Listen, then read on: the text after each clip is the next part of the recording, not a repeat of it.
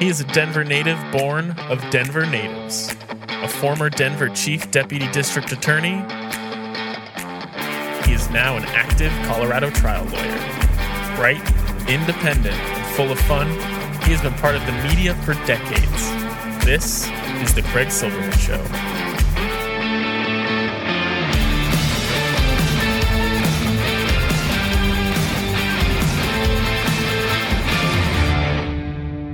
Oh, what a world, what a life, what a day. Saturday, May 6, 2023. So much news. What a great discussion I have with Mario Nicolais, who is my colleague at the Colorado Sun. We talk a lot about Trump. We talk about the Denver mayor's race.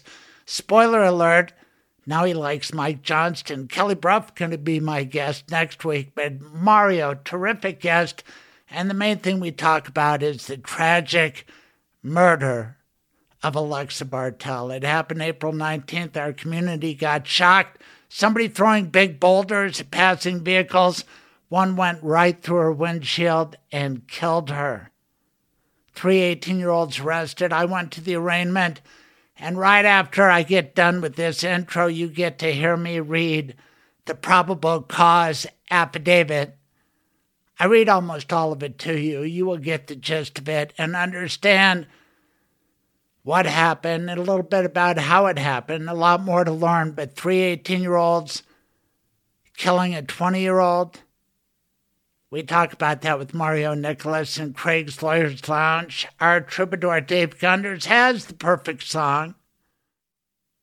Too Many Drivers is a sad lament. It's a blues song, and we're singing the blues about the death of Alexa Bartell. Clarence Thomas brings out the blues, too. He's a disgrace. Donald Trump, the worst. We've got problems, America, but let's stay close to home. You will learn more and think more about this horrible murder in our Colorado community. What are we going to do about it? This episode is special, starting with my reading of the arrest warrant affidavit for 3 boys named Mitch, Joe, and Zach. You'll hear about heroes named Joe Bopp and Warren Weed, or Wes Weed. They came forward with information. Also, technology's involved. This is quite an episode. Mario Nicolais, great lawyer, columnist. He weighed in last week with a powerful call for these boys to be locked up for the rest of their lives, given the atrocity of what they did. Has he calmed down? You will find out. But first, the affidavit, a word or two from Michael Bailey and me. Beautiful long interview with Mario Nicolais. Dave Gunders, our troubadour. Oh, yeah, he brings along his beautiful sister, Joan Gunders. What an episode. Enjoy.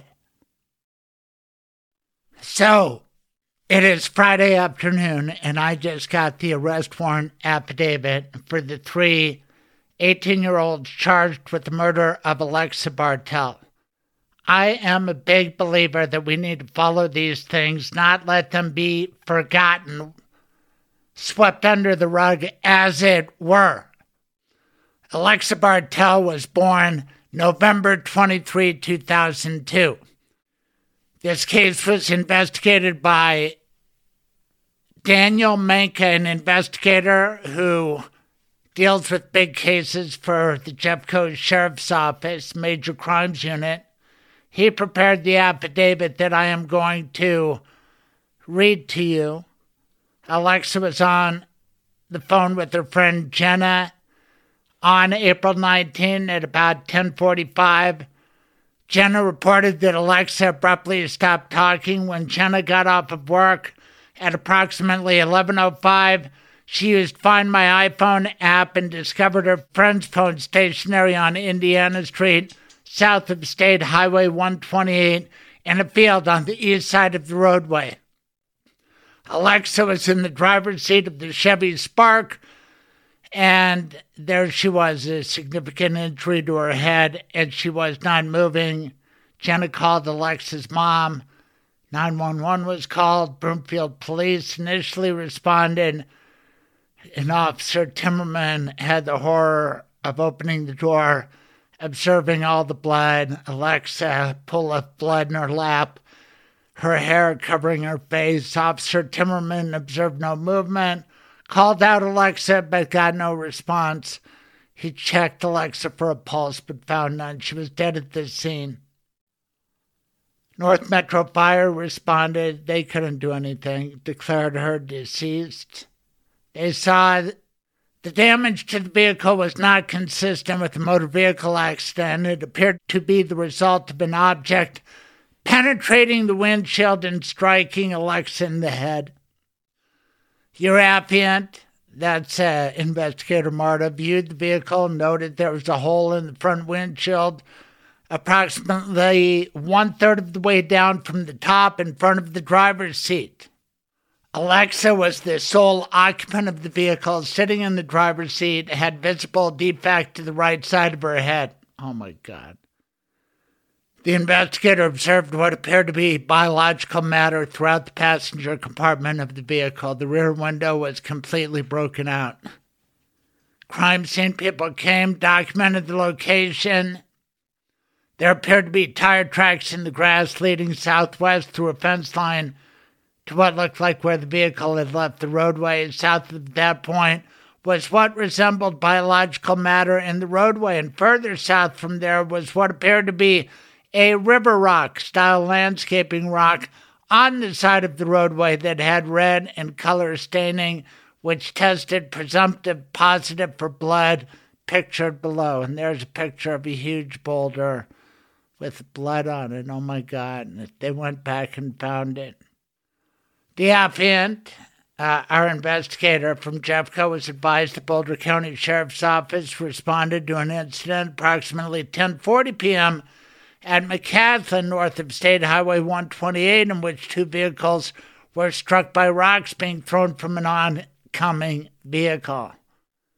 Other investigators got involved, started interviewing the drivers of those vehicles, and they started getting locations all over North Metro. And then what did they do? They had a plan.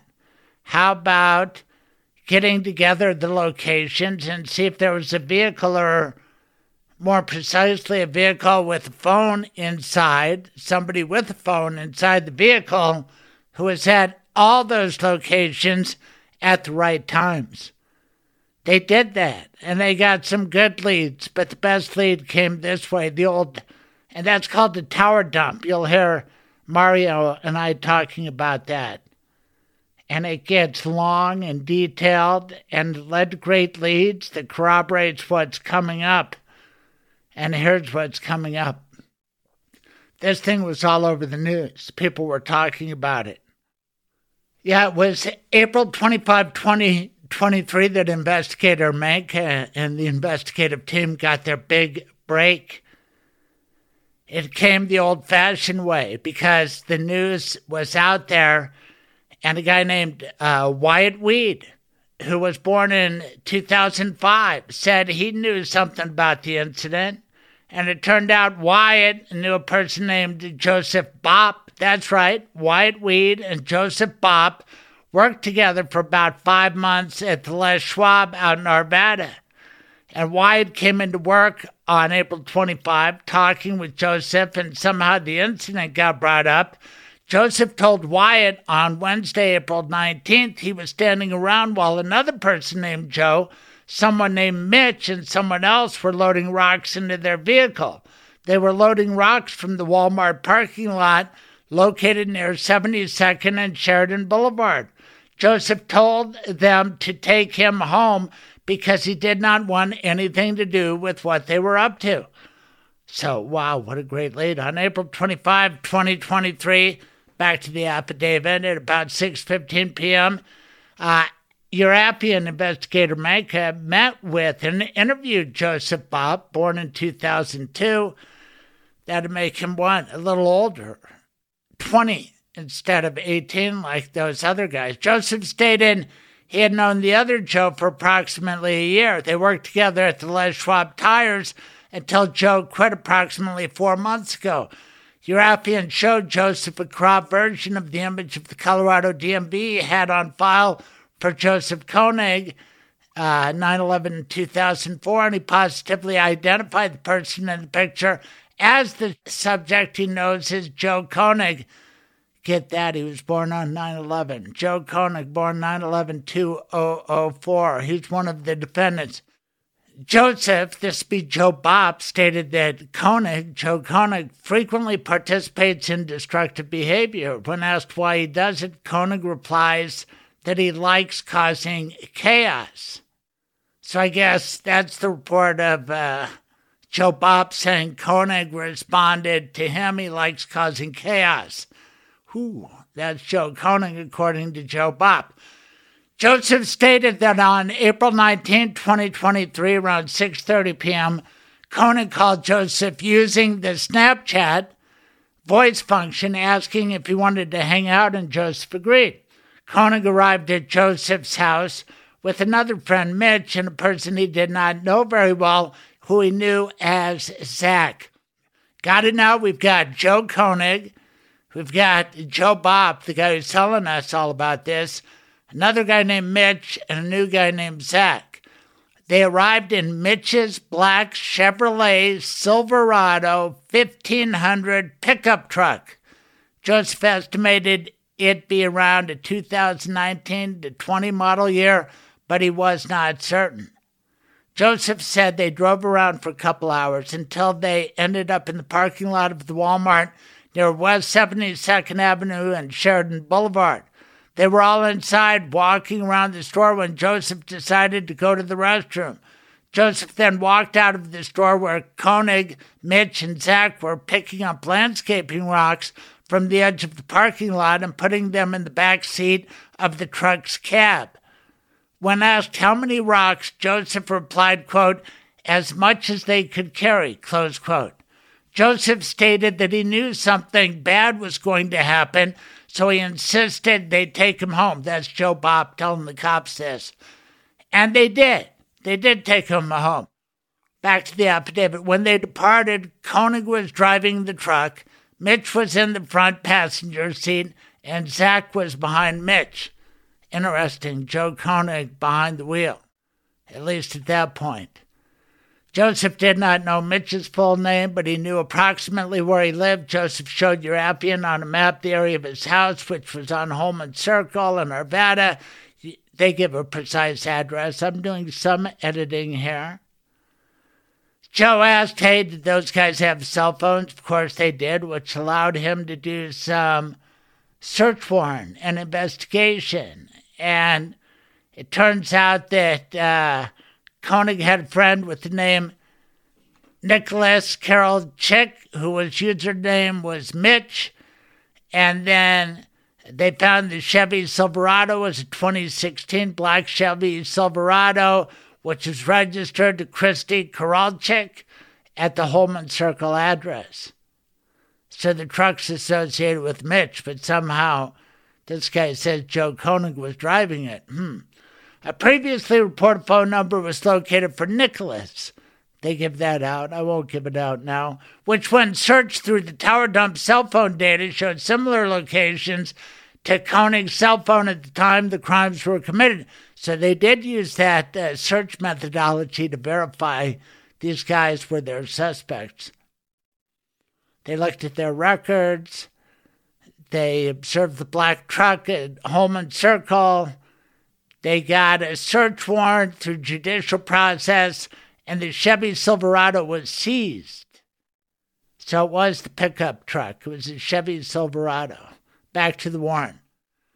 On April 25, 2023 at 11 p.m., Jeffco personnel took Mitch, that's Nicolais, Mitch, James Koralchik, date of birth 10/17/2004, into custody. It's his vehicle. They took the vehicle, they took him. He will be referred to as Mitch because this is his preferred name, and that is how he's commonly referred to. That's from the warrant. That's what the investigator wrote. On April 26, 2023, at about 12:41 a.m., investigators Heather Kim and Cormac McHugh spoke to Mitch. Wow, that's quite a time, 12:41, to get your questions answered. Of course, he got arrested at 11 p.m. I guess he waived his rights. Yes, Investigator Kim reviewed the Miranda advisement waiver with Mitch. Mitch said he understood his rights and said he would speak to them. Mitch signed the advisement waiver. Mitch was aware of the incident and told investigators what happened last Wednesday. He told investigators that he and Joe Koenig bought a project car. Wednesday, around approximately 4 or 5 p.m., Joe sent Mitch a message via Snapchat, asked for help moving the project car. I don't know if that's a mini car, what the hell a project car is. From Mitch's friend's house, Diego Vasquez, unknown spelling, to his storage area. After moving the car, Joe left his car near Diego's house, and Mitch drove his truck to pick up Zach, later identified as Zachary Quack, K-W-A-K. I kid you not. One of the defendants' name is Zach Quack. And then drove to Joseph, who lives further east.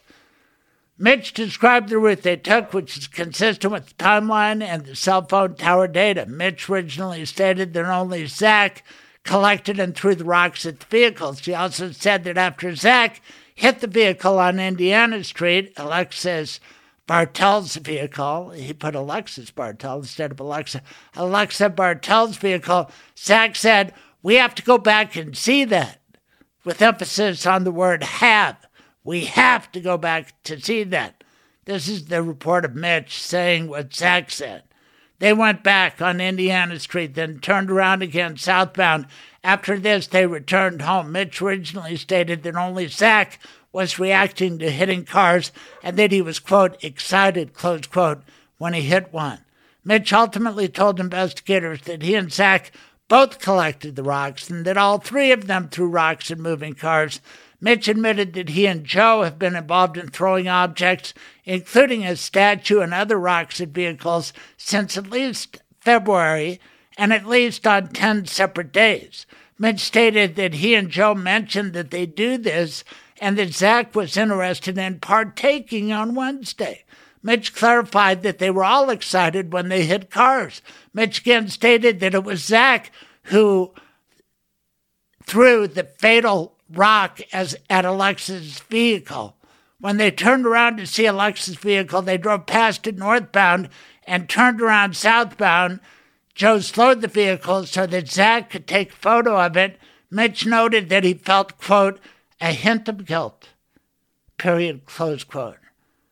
Back to the affidavit. On April 25, 2023, at approximately 11 p.m., Jeffco personnel took Joe Koenig, DOB 9/11/2004, who resides at, I won't give his address, in Arvada, into custody, transported him to Jefferson County headquarters, where the investigator attempted to interview him. Joseph declined to be interviewed. Joe Koenig, no interview. On April 26, 2023, at approximately 2 a.m., Zachary Quack, DOB 3/18/2005. He's the youngest, 2005. He just turned 18. Was taken into custody at his residence in Arvada. I won't give that address either. Your affiant reviewed the Miranda advisement waiver with Zachary. Zachary said he understood his rights and said he would answer questions. Zachary signed the advisement waiver. Zachary initially stated that he could not remember the incident. But when he was confronted with the information that Mitch had identified him in the car, he revised his statement. Zachary said he was picked up from his house by Mitch in Mitch's truck, and Joe Koenig was with him. Zach provided little specific information about where they went or what they did. However, he stated that they had gone to a Walmart near Denver and then went driving around. Zach did not know precisely where. Zach continued by stating at one point he remembers them stopping and collecting rocks, and they began throwing them at passing cars. Zach believes that Joe was driving during that time. Mitch was in the front passenger seat and was using marine terms before a rock was thrown. Zachary explained that to mean Mitch would say things like, quote, contact left, close quote, before Joseph would throw the rock at a car on the left side of theirs. Zachary was asked to describe the first rock that was thrown, and he could not. When he was asked to discuss the last rock that was thrown, he said they were driving south on Indiana Street when Joseph decided to speed up and then throw the rock out of his window. Zachary explained the impact made a very loud noise that he said was like, quote, a railgun, close quote, shooting a block of concrete. Zachary looked behind him and said that the vehicle had left the roadway. Zachary said that Joseph went to the next intersection, turned around, and went back northbound. As they passed where the vehicle had stopped, Zach used his cell phone to take a picture of the vehicle. When asked why, he replied that he thought Joe or Mitch would want it as a memento. There you have Zach Quack confessing to taking the picture. I imagine they have it on his phone now. Back to the affidavit. Zach stated that Joe turned around again, went southbound on Indiana Street, and Joe took him home. Zach said during the drive back to his house, Joe and Mitch were talking about them now being, quote, blood brothers, close quote, and they could never speak of this incident. In addition, Zach said that Joe met him the next day and tried to get their stories straight about what happened. There's typo there. Tried to get their stories straight about what happened, specifically denying involvement. Based upon the foregoing facts, Sharafi and Smith said there's probable cause to believe that probable cause exists to believe criminal offenses have been committed. And that offense, first-degree murder, extreme indifference. We talk about that with Mario Nicolais. Thank you for listening to me reading almost all of the warrant to you. First-degree murder, extreme indifference, 18-3-102. Did these boys have universal malice? Who do you think actually threw the rock? I still don't have a good picture of what happened. The thing about affidavits, you can say as much or as little as you want. I've prepared these. And here they said enough to show probable cause. Make it clear these boys were involved. Mitch and Zach talked. Joe Koenig did not. Joe Bopp says Joe Koenig was a wild man. Who was the leader? Who was the follower? Who did what and when? Were they standing in the bed of the truck? Were two of them throwing it out at the time? I don't know. Those were heavy rocks. It would be hard to throw it overhand.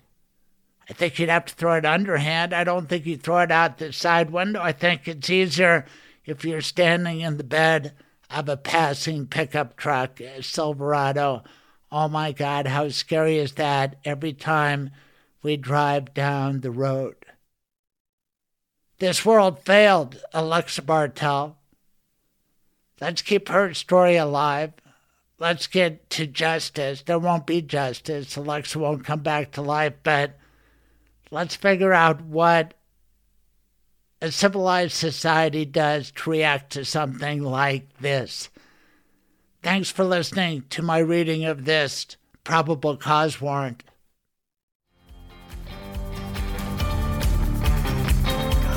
It's hot in here. Did that toaster catch on fire? It wasn't that. You choked on that bite of burnt bagel. Why is everything all red? The heat is unbearable. Where am I? Excuse me, Your Dishonor. May I step in on behalf of my client? Mr. Silverman, proceed. Tell me one redeeming good thing your client did. He was a faithful listener to my radio show. Not good enough. He had decency and compassion for his family. He did end-of-life planning with Michael Bailey. The Michael Bailey? That is kind to your loved ones. That is smart and way too decent for this place. Your client can go. And what about me, Your Despicableness? Why should I? Michael Bailey is my lawyer, too. Go on then. Get out of here. Now, part of that was serious and part of that was fictional. But you will die someday, and if you don't make a legal plan, the government will make one for you. Call my lawyer, Michael Bailey. His rates are reasonable, and he can meet with you and your spouse wherever you want and on weekends and evenings. 720-394-6887 or online at mblawllc.com. Now back to the Craig Silverman Show.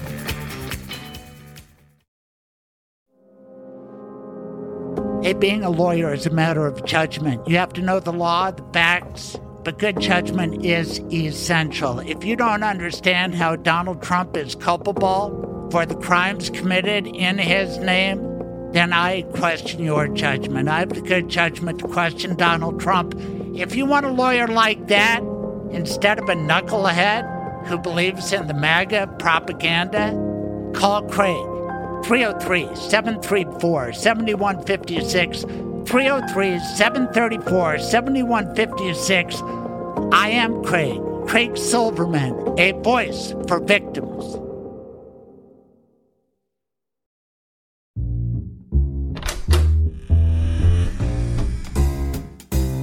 Welcome to Craig's Lawyers Lounge. And I say welcome back to Craig's Lawyers Lounge. Mario Nicolais, my colleague at the Colorado Sun. We have so much to talk about. Are you ready? Absolutely. Always glad to be back in the super top secret location of Craig's Lawyers Lounge. And thank you for having me, Craig. Well, you are the thrust of my podcast and my column this week is the sad death of Alexa Bartell, killed on April 19, 2023, driving a road that you traverse a lot. I'm here, Southeast Denver kind of guy, but I've been there. I know that area. It's horrific. She's driving, talking to her girlfriend when a huge landscaping rock gets through her windshield, hits her in the head. She swerves off the road. Let's hope she died right away. But she died. And it turns out, through amazing detective work and some good citizens with amazing names, they got caught. And now there are 3 18-year-olds who have been arrested. I went to the arraignment on Wednesday. I've spoken with you, Mario, because you emoted on behalf of the community, which is one of the luxuries of being a weekly columnist, right? Tell us how you felt when you heard about what happened to Alexa Bartell. Yeah, absolutely. Well, interestingly enough, I really started watching and following this right away before they ever caught anyone, and just the idea that these kids were they didn't even know they were kids at the time. I mean, in my mind, I guess I always knew it was going to be someone who was young. I almost had thought that it was going to be someone still in the 15, 16-year-old range, just doing something dumb and not realizing, how dumb they were doing and what kind of a threat it was to people. And I guess as more and more came out, it got worse and worse for me. And it's just such a disdain for life. And I couldn't believe it the more I saw it. What was the fact that put it over the top? I imagine, because we all have column writing deadlines, it came out, not only were these 3 arrested, but they turned around, they took a photo of their kill. Yeah, that was what really did it for me, was when they talked about wanting a memento for the kill. Or memento. And let's be clear. I don't know that they knew that they had killed the driver at that point in time. They knew that they had caused a horrific wreck. They knew that the car was off in the field. They wanted to get a picture of the damage they had done by causing this person to go off the field. I don't know if they knew that they had killed them, but you're throwing. And we're not talking about like a little rock that you put in your hand and throw through there.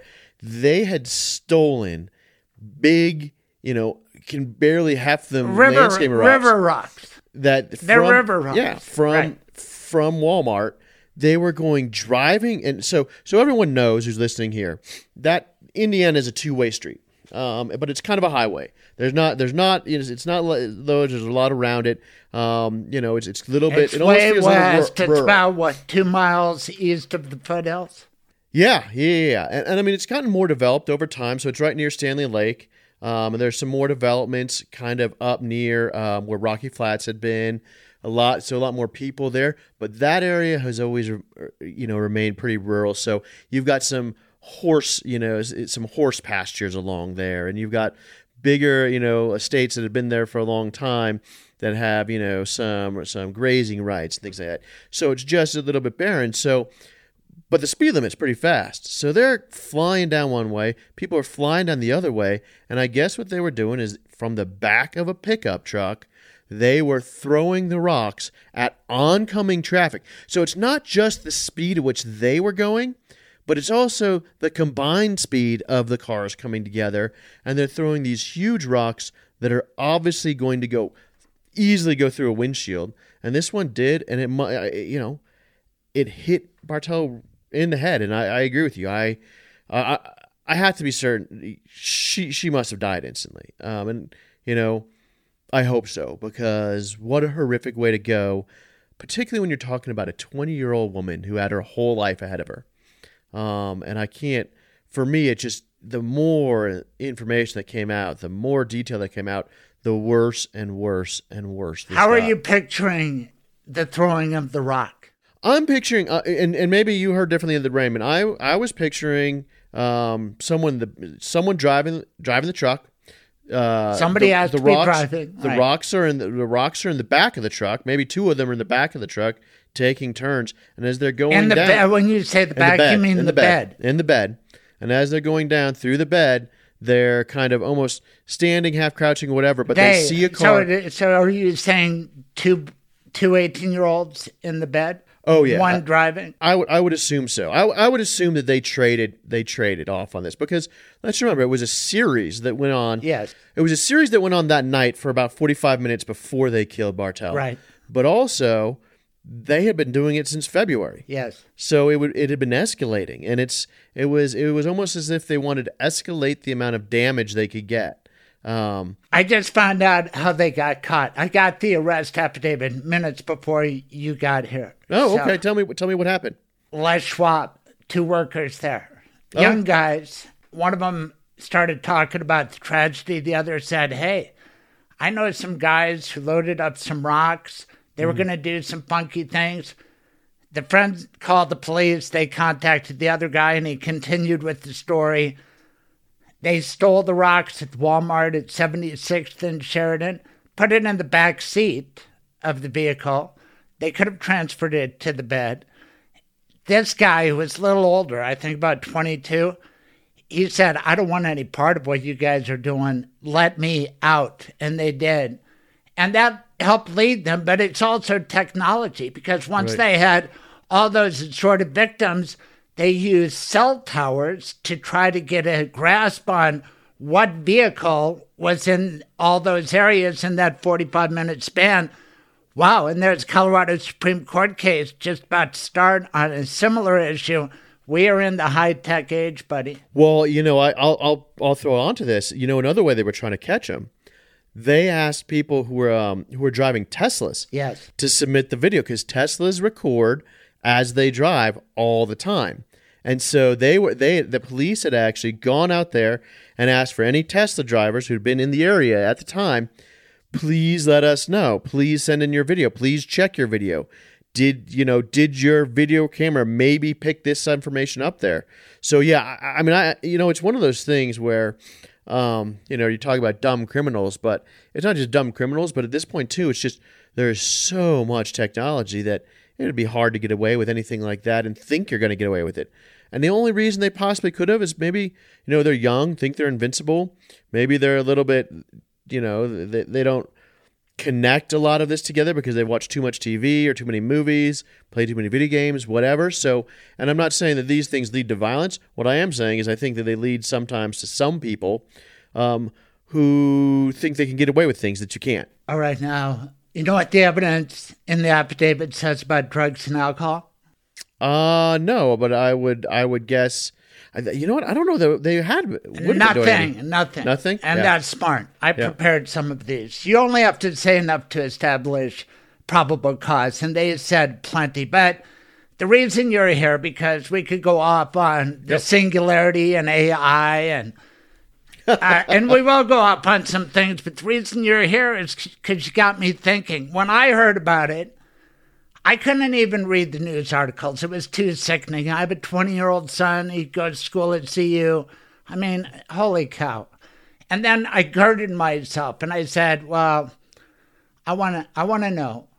And where am I going to get this news from? Once the boys were arrested, I heard about that. And it's important because I don't want a Fox News spin on it. I wrote about that in my last column. I don't want any weepy liberal. I went to the Colorado Sun. And that's the way I started my adventure. And then I read other articles. Then the Daily Mail happened to write an article where they quoted me because I went to the arraignment. And then the arrest warrant affidavit told me so much more. But I have to gird myself. I did this for a long time. It's just too sad. And at that arraignment, I see both sides. But I understand the power of your last column. Because in the first paragraph, tell me if I'm wrong, you said, words to the effect of lock them up for the rest of their life. Yeah, I mean, I think I did. And I think the reason I got, because I took sort of a different journey than you did originally. Because, like I said, my original thought and the thing that I was kind of originally, when the reporting came out about this was, wow, these are probably a couple of dumb kids just doing a dumb thing and probably did some, and when they caused this damage, just freaked out and were trying to just, imagine it didn't happen, etc. And they weren't, they were just acting out. But the more that came out, especially when these defendants started talking, it was almost like they just didn't care. And in fact, they were trying to cause damage. And you were right. Turning around to take a picture as a memento of, hey, look at all the damage. That was definitely a switch that went off for me. Where I was like, okay, we have crossed the line, and yeah, they're only 18, so it's not far off from 15 or 16. But I mean, I think the flip side is you wouldn't expect 40-year-old guys to be driving around throwing rocks because they wouldn't, your life experience would be like, I'm not going to do this. Does 18 seem old or young or what to you? I think it seems pretty young still. I think it does still seem pretty young. I mean, I don't know whether they're actually still in high school or not, but they very well might be. I would assume they would. My assumption is they are because they're 18, but they're also all 18 in the same area. So they would have had to graduate at 17 if they hadn't have been. So since it's spring, my guess is they're all probably seniors in high school if they were still in school. But I mean, it's still that age. It's roughly that age. You're a senior in high school. You're a freshman in college, or if you're not in college, you're just starting your life at some career somewhere. So yeah, it is exceedingly young. So do you stand by it? I do. Lock them up and throw away the key.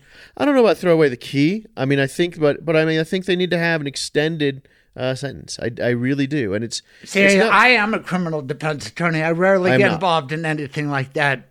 And I was a prosecutor, but you're a lawyer. You could be the prosecutor. And right now, if you were the DA, I'd be saying, I want to go satisfy Mario that his first impression, all the things he thought initially, and that the picture taking wasn't my guy's idea. It was the guy who threw the rock. My guy's a follower, not a leader. He's immature. He may be 18, but he's like a 12-year-old. He was dominated by these others. I mean, you need to find out who did what, right? We should differentiate among these three. Yeah, well, I mean, and I think that they do know who threw the rock. I don't think they do. They if you read the affidavit, one points the finger at one and the other points the finger at another. And I have a vision. Here's my vision, maybe because I'm old and I have some of these rocks around my yard. In fact, one needs to be moved, and I need your help. So if we were in the back of a pickup, and I were to do it with a huge landscaping river rock, I can see two guys throwing it at a passing car. Boom. Yeah. Two guys doing it. One guy driving, and then maybe you're right. And I have to tell you, as a prosecutor, my first instinct is Mario is right. And the law says it's first-degree murder. And they charged extreme indifference. But you know what else you have to prove for first-degree murder like that in Colorado? They had universal malice. Do you have to, though? Because I went through the statute. I don't know that you. In the first-degree murder, extreme indifference, you have to show like an abandoned and malignant heart. Remember that sort of thing? Sure. Well, but it's that's specific to the extreme indifference. Yes. Well, so that everyone, I mean, all of your audience understands there are multiple different ways you can get to first-degree murder, and this is one of them. Yes. But I mean, I don't know. One is a deliberate murder. Say they hated Alexa Bartell. They planned it. They deliberated. Which is what most people think of when they're thinking of murder. Right. But I don't think you have to deliberate the murder of a specific person. The charging is interesting here. If you commit first-degree assault, extreme indifference, it doesn't contain that universal malice caveat. First-degree murder is a big deal. It's the guy who would go into a mall and just start spraying a machine gun or an AR-15, not intending to hit anybody in particular, just evincing a universal malice, extreme indifference to the value of human life. Yeah, but I think that's where we're at. And I mean, because here, you know, if you had just thrown one rock at one car just to see what happened, maybe you don't get there. Right. But over 45 minutes, they did it 7 or 8 times to different cars. And they saw that it smashed windshields. And they saw that, you know, it was harming people and it was causing cars to go off the road. They saw that. And yet they continued. And they continued until they killed Bartell. I hate to speculate. That's the you had to know what you were doing, you know, could cause death, and you didn't care. And for me, I guess that's the piece that I look at who these men are, and I, you know, look at them and I'm like, I don't know that they do care. I don't think they did. I think they absolutely wanted to cause destruction and damage and harm. And if it killed someone, and let's be clear, anyone should know you throw a rock that size at a windshield. And again, remember, we're not just talking about the speed of the truck going one way. It's the combined speed. Obviously, right. What if they were intoxicated? You know, I'm not a criminal lawyer. I don't know on the intoxicated part. I don't know that it would make that much of a difference. Here's the thing. I don't think it really just would. Assume as a prosecutor, which I was, that you can put them away for the rest of their life, throw away the key. Not only life sentence for their murder of Alexa Bartell, but there are 6 or 7 other victims. Bunch of felonies, stack them up, life plus 100 years. Then they really will spend the rest of their life in prison. You have the ability to maybe cut them a little bit of a break, and they say, hey, I was liquored up. I'm 18. I don't know how to handle liquor. Besides that, I'm depressed like most of the kids out here. Give me a break, please, Mr. Nicolais. I promise I'll be better. Yeah, I mean, you know, I don't know, because I mean, again, I don't know that changes because you still chose to drink, you still chose to grab the rocks, you still chose to go through, and not only did you do it once, but you kept on doing it for your own entertainment. Mm-hmm. And that to me, I guess that's really what bothers me. Maybe is this was just a form of entertainment for these 3. And that's where the way it comes across to me is they were entertaining themselves by causing actual harm to be. I just can't get over the thought that they think that they were in a video game where you're trying to cause all this damage, whether you're talking on like Call of Duty, first-person shooter or whatever game. They were almost like that in real life with their car and the rocks and trying to see, hey, how much damage can we choose there? And I there's something pretty broken about them, but maybe it's also a cautionary tale for the people. But I don't, you know, I do think there will be a difference if they can figure out who actually threw the rock, although they might not be able to. Right. I don't know enough about whether you can lift fingerprints off of that rock because they did find the rock. And the rock that was thrown, I don't know whether there's any way for them to determine who threw it other than the testimony between the 3 of them, which they were really fast to give each other up, especially after they had gone home and taken a pledge never to talk about it again and never to have anyone, you know. One guy did not talk. 2 did. And they pointed the fingers at each other. Right. So, I mean, it'll be interesting to see where it goes from there. But I just, that they had been doing this for a period of months, and then they went on a spree on that particular night. They were clearly intent on doing this. And they were clearly intent on doing harm and didn't care whether it killed someone or not. Do I think that they intended to kill anyone? No, probably not. But did they care if they killed anyone? I don't think they did. And I think that's, you know, that's the line that they don't have to actually intend to kill someone. That's the thing. You think, to me, if I'm the prosecutor, I'm going to tell the defense attorney, give me all the information you have on your client. And I will absorb it and then determine things. But really, my job is to make the Bartell side of the equation happy. And I won't make a move without them approving it, because what a loss they've suffered. But at the same time, I looked at the families of those 3 boys, the other side of the courtroom. Sure. I've been in these scenes so many times. It's so friggin' heartbreaking. And as a parent, you could see yourself on either side, and your world is just destroyed. Alexa's gone forever. And I don't know, if your child threw the rock, would you visit them in jail? Would you? Well, yeah. I mean, I think I guess you have to assume on what's going on here. I mean, what kind of relationship they had or not, Right? And that could play a big role in it. I think that absolutely could. I think it is a tough call on that. I don't know. The more I read, the more indifferent to human life they seem to have. You have to read everything. That was the problem. Yes. Is that the more, because like I said, originally I was hoping, hey, this was just dumb kids doing dumb things and didn't realize, that they could do harm to people. But the more I read, I mean, they were actually trying. When I originally heard about this, I actually, before I knew where the whole locations were, but there was people throwing rocks. I thought maybe it was kids like throwing rocks off of a bridge or something as cars came by, or something like that. But this is different. They were taking the additional speed of oncoming traffic to do that.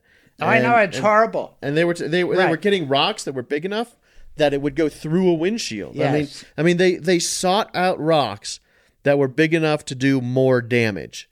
It's not like they were just pelting rocks that came by, cars that came by with a fistful. But it's terrible. It's awful. Is it worse than a home invasion, robbery, murder?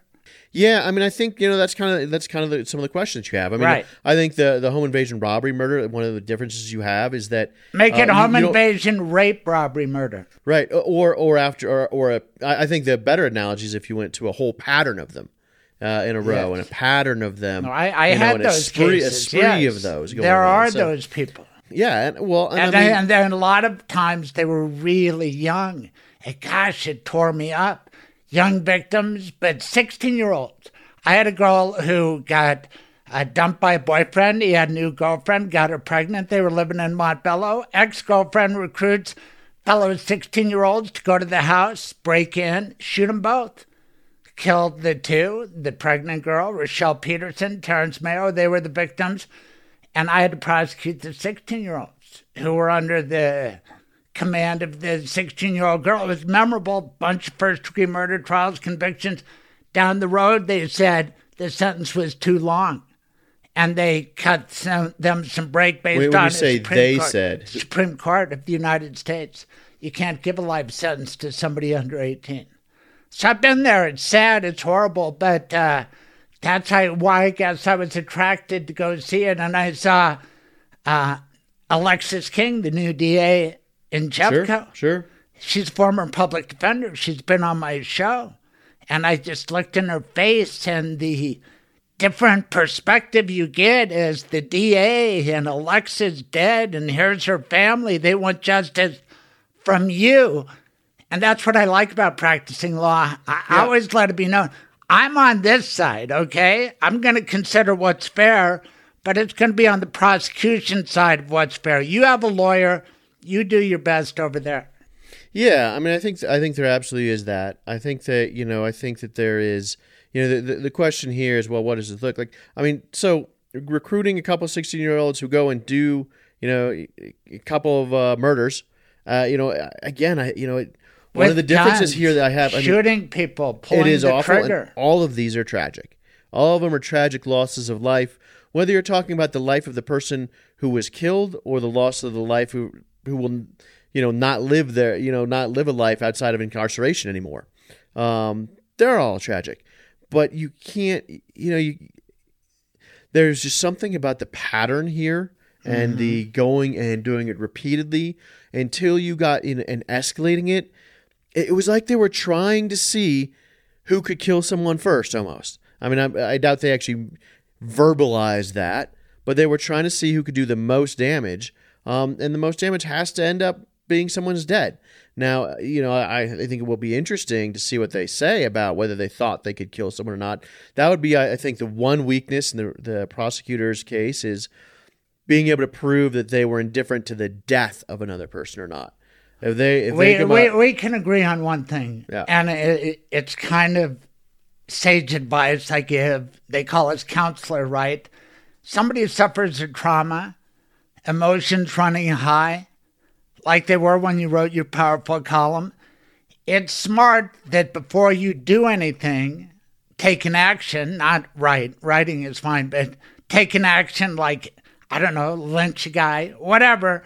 You take some time, right? And it's good for time to pass because the way you feel, man, I've told some people the story who don't follow the news, they get outraged, just like you. Yeah. And then a week passes, and then a month, and then there's a court. You look at these boys in the courtroom, you see their families, and then a month from now, after all the discovery is exchanged, and then a preliminary hearing set, these boys are in jail. I call them boys because they're 18 years old. And I looked at them, and I have boys. It's like I would call my sons.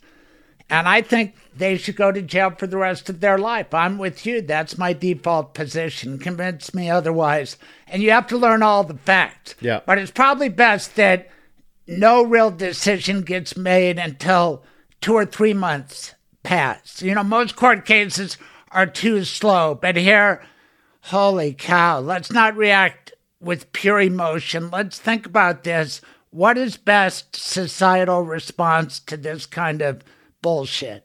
Oh, I mean, I wholly agree. And I think, it actually bothers me a lot. In this world that we live in right now, we've got podcasts, and you've got so many podcasts, and, I have a friend who does a true crime podcast, or at least she used to, and then another one who does. And they're not attorneys. They're just kind of regular people. It is amazing to me the jumping to conclusions that happens. And so, absolutely, did I write about my job as an opinion columnist is to write in what opinion and feeling. And that was my first take. That said, I would never want to see someone not given due process and not going all the way through the process. And I think that's here, I think it's going to be important. It's going to be important for them to figure it out. But I don't think that, I mean, for me, again, it would be one thing if it was just, kids who were kind of making a mistake versus kids who were actually actively trying to create mass destruction. And that's where we kind of move on. And I almost see a big difference in who we're talking about here, because it sounds like these were not people who really cared much about whether they killed someone. Right, but you're saying they, and it's 3 people. Uh-huh. They're individuals. Wouldn't you suspect that there was one alpha dog as opposed to 3 alphas? I mean, I don't know that that's true. I mean, I think the reverse might have been actually the case. When I think about this, especially with a group of 3, you might actually just talk about they're egging each other on in this sort of vicious circle. That's what happened. There's 2 of them, and I think the third guy, I don't have the names, I'm just absorbing this, but the third guy was new to it. And these other 2, since February, as you accurately recounted, had been going out there doing this. And, hey, you want to come with us? And this guy, maybe he got a little too enthusiastic. Maybe he took it to a level that had never been approached before. That's going to be one of their stories. Hey, he's the new guy. He didn't know that we don't go for the kill. Yeah, but I mean, how much different is that? Much different than because we live in Colorado, Columbine with Eric Harris and Dylan Klebold. Perfect. Because when you read all the documentaries about that and all of that, it was clearly Eric Harris who was the instigator and was the sociopath. I know that's not the proper language anymore, but he was the one who was totally indifferent to human life and wanted to take. And Dylan Klebold was just his friend and very depressed and wanted to be a part of that. And so so the 2 of them went around. Dylan Klebold is still a mass murderer. Okay, let's say they both survived. What should have happened to them? Oh, I don't think we would have had a prison sentence long enough for the two of them. Well, we had a death penalty back then. Should it have been We used? did. That's an interesting question. Oh my God! Neither one were other 18, were they? One was 18, one was 17. Can you imagine the hubbub that would have brought about? Sure. Death penalty for one, but not for the other. Well, and it has been interesting to me as a lawyer also, the movement towards charging people under 18 as adults more and more frequently. And maybe I'm wrong, but it's my instinct is they're getting charged more frequently, particularly for violent crimes. Maybe you know enough. Yeah, back in the early 80s, one of the most serious cases I had, holy cow, it's like 40 years ago, a bunch of kids, they were gang members. I don't know if there were gangs in Denver then, but they were bad 16-year-olds. And one of them was named David Lee Young. And he and a guy, Glenn Noble, I'm thinking about these guys. They rang the doorbell of some white couples in Park Hill. And once they answered the door, they rushed in, 4 of them, tied up the men and raped the women, robbed the place. They did a series of them, just like you were talking about. We caught them, and I had to do the transfer hearing, moving them to adult court. And then David Young's brothers ended up in a death penalty case. Roger Young, Roy Young, was a bad family. Holy cow. So we had these kind of violent crimes back in the day. Right. And frankly, we had a little more coverage because we had the Rocky, we had the Denver Post. They had reporters assigned. I don't know, there wasn't that much about the arraignment of these 3 juvenile killers. And that day, somebody got shot in, Edgewater at the electric power charging station. It's one crime overtakes the other. It's crazy. Well, it's a clickbait society, right? And I mean, you and I both write, regularly for The Sun, and you do this podcast, and I think we're contemplative in the way that we do that, but I don't think that's the way the general public takes information anymore. I mean, even in an online version like The Sun, where it's got a column, we're encouraged not to write columns that are too long because they can't keep people's attention. And so there's a set amount of time. I mean, I don't know if most of your readers know, but my columns are typically about 650 words. Now that's taken over from the Denver Post because they actually had inches when I used to write for the Denver Post, and so you couldn't go over that because there just wasn't physical room, and so it's not an issue on the Sun as much, but it is an issue on how long people pay attention, and will they read through a really long column and a really difficult, complex column, and I think a lot of people don't, and it's wild to me.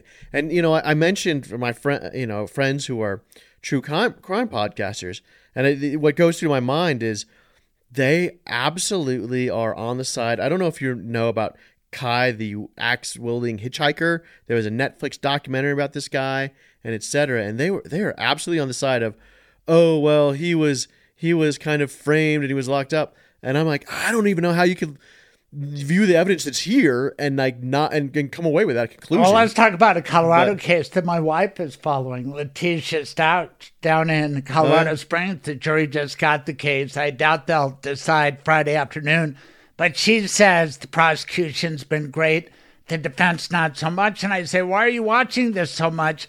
She said, I remember when that little boy was missing, it was so cold, and I kept thinking about him in the cold. Turned out the stepmom allegedly killed him, and he was gone. Kind of like we're hoping that this murder victim, Alexa, didn't suffer, right? Sure. So anyway, there on YouTube, it's replete with it. But you know what I like, and I know you like? I like sports. I don't know why you like soccer. You got a Napoli hat on. Because it's the greatest game of the world. It's Juega Bonita. It's the greatest game. It's the beautiful game, Craig. Did the Avs loss hurt you at all? It did a little bit, although I'm going to take some of the blame for that because I don't know if you've ever read in my columns where I mentioned the British Bulldog, which is my kind of favorite bar. Near the courthouse. I know the place. Well, you'll have to come down to a soccer match. I'll buy you breakfast. We'll watch. You'll have a good time. It's what's his name? Who runs it? Oh, it's owned by there was a guy Noel, or was that a long time ago? Noel used to do it. Noel is right, but that was maybe like 15 years ago. Okay, well, that's how old I am. The little brew pub Let's not talk about soccer because I might fall asleep. And I just was going to tell you that the Avs loss meant nothing to me. Why are you taking the blame? Did you make him switch off the game for soccer? No. Because last year my wife and I would go down for most of the games to the British Bulldog to watch them, all the way through the Stanley Cup final, and so we watched that. So you let him we down. We didn't go to any of the. We didn't go down. We figured there'd be more time, so we didn't go down this year. And then they're out. So are you superstitious? Yeah. When it comes to sports, absolutely. I mean, you mentioned the fact that I'm wearing a Napoli hat. There are no more superstitious fans in the entire world than the people of Naples. Well, I'm a little on edge because my Nuggets are in round 2, game 3 in Phoenix. I think Phoenix is wrongly favored, and I'm going to bet that way. Anyway, are you at all excited that Denver has the greatest player in the history of basketball who just got screwed out of his third straight MVP? Well, a couple things. First, I mean, I think the MVP race is just a joke. I mean, it's not based on a whole lot of stuff. And Joel Embiid won because he was campaigning for it. And granted, he had a great season, and he's finished twice number 2 to Jokic in a row. But Jokic had a historic season, and right. And I mean, if he had 0.2 assists more per game and averaged a triple-double, would they have still denied him? There were 2 turning points in that MVP race. You know what they were? Probably the one when Embiid put up a huge number in Philadelphia against Jokic, and then maybe the one when Embiid refused to play at Jokic in Denver. Well, that should have counted against Embiid. So obviously it didn't. Sure. And to me, the one was Michael Malone rested him up when he was in the middle of the race, and he could have gone out and scored 40 easily. But it's one guy. It's Kendrick Perkins. Yeah. He's an analyst, wasn't a great player, big man, played for Boston, etc. He's on ESPN. He started saying Jokic keeps beating Embiid because he is a white guy from Europe, as opposed to Embiid, who's black.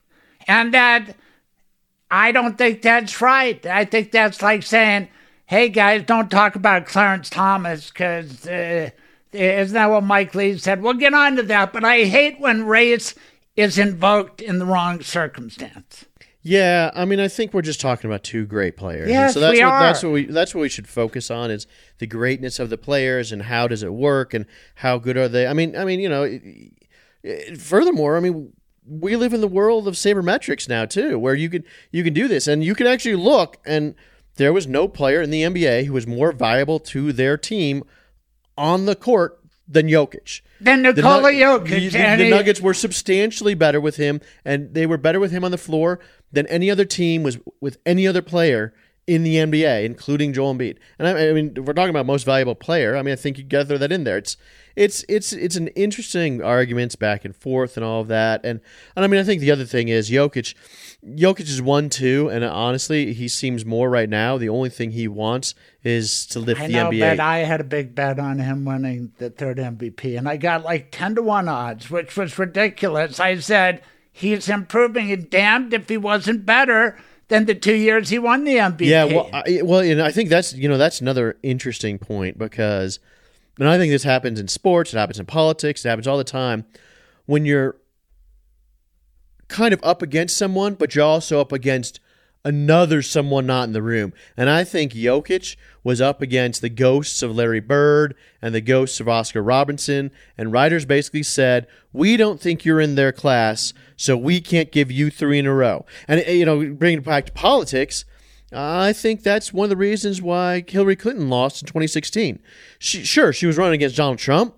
She was also running against Bill Clinton, because people would compare her to her husband and how, you know, folksy he was, and they like this, and she had always come off as cold or someone who didn't, you know, by comparison. So she was losing votes that probably weren't rightly done because she wasn't her husband or didn't have the same, you know, or because she was judged because she stood by him, or a whole lot of other reasons, but she was running against him as much as Donald Trump. And I think Jokic was running against Oscar Robertson and Larry Bird as much as against Joel Embiid. There you go. Oscar Robertson, University of Cincinnati. He was great. I remember him. He was the triple-double king, 6'5" guy. And, yeah, Larry Bird absolutely. But I'm still going to blame Kendrick Perkins. I don't know if you watch ESPN, but that guy dogged Jokic. And the best revenge is to live well, right? Win an NBA championship. Isn't this a lot more exciting than these other sports, soccer and hockey? I don't even see how it's just a distraction. It's just a distraction. Look, my team already won the championship. They won it yesterday. And so, But how can the sport of hockey or soccer with so few scores compared to basketball where the ball's in the air? Is it going to go in? Who's going to get the rebound? It's so much drama. It's so much athleticism. No. The drama and the athleticism of soccer is so much more because you have up and down and you have guys sprinting at full pace up like and down. Basketball. And but do they have the touch with their feet to just inch the ball here or there? And when they hit the ball and they make it curl around a player. Do you eat with your feet? Come on. God gave us hands, and you come up with a sport where you can't use a hand. The thing that distinguishes humans, you've got a thumb, use it. Invent a sport like baseball or basketball or football. You've got a thumb that does things that no other mammal can do. Craig, we're bipedal. That was really what started us along this path, is that we're bipedal. Right. So use those feet that you use for being bipedal to put the ball in the net. You've got to run like the wind to be a great basketball player, unless you're Nicolais Jokic. I will say one of the reasons that basketball lost me over the last, because I love the Nuggets when they beat the Sonics in what was it like? I want to say like 92 or 93, and they were the 8-1. George Karl, not my LaFonso Ellis. And, I'd watch them, but, then basketball really evolved into this almost like, all right, just isolation and isolate our great player just to drive and then score and all of that. And I'll watch basketball, but it really hadn't changed a lot until Jokic came along and just changed it because he's so unique. But, that said, I think that the drama behind soccer, I will say one of the problems with soccer in America is there's a very high bar to entry. And I think that it's hard for a lot of people to cross that bar to entry to understand, there's country leagues, and then there's the Champions League, and then there's the World Cup, and how do you get involved in that? But once nobody cares. That's the problem with soccer. But before we go, let's tie it to international affairs. I could not name a Colorado Rapid right now. Connor Casey, right? What was that, 20 years ago? His mom, Sue Casey, ran was a city councilwoman, invented the word soccer mom, as I recall.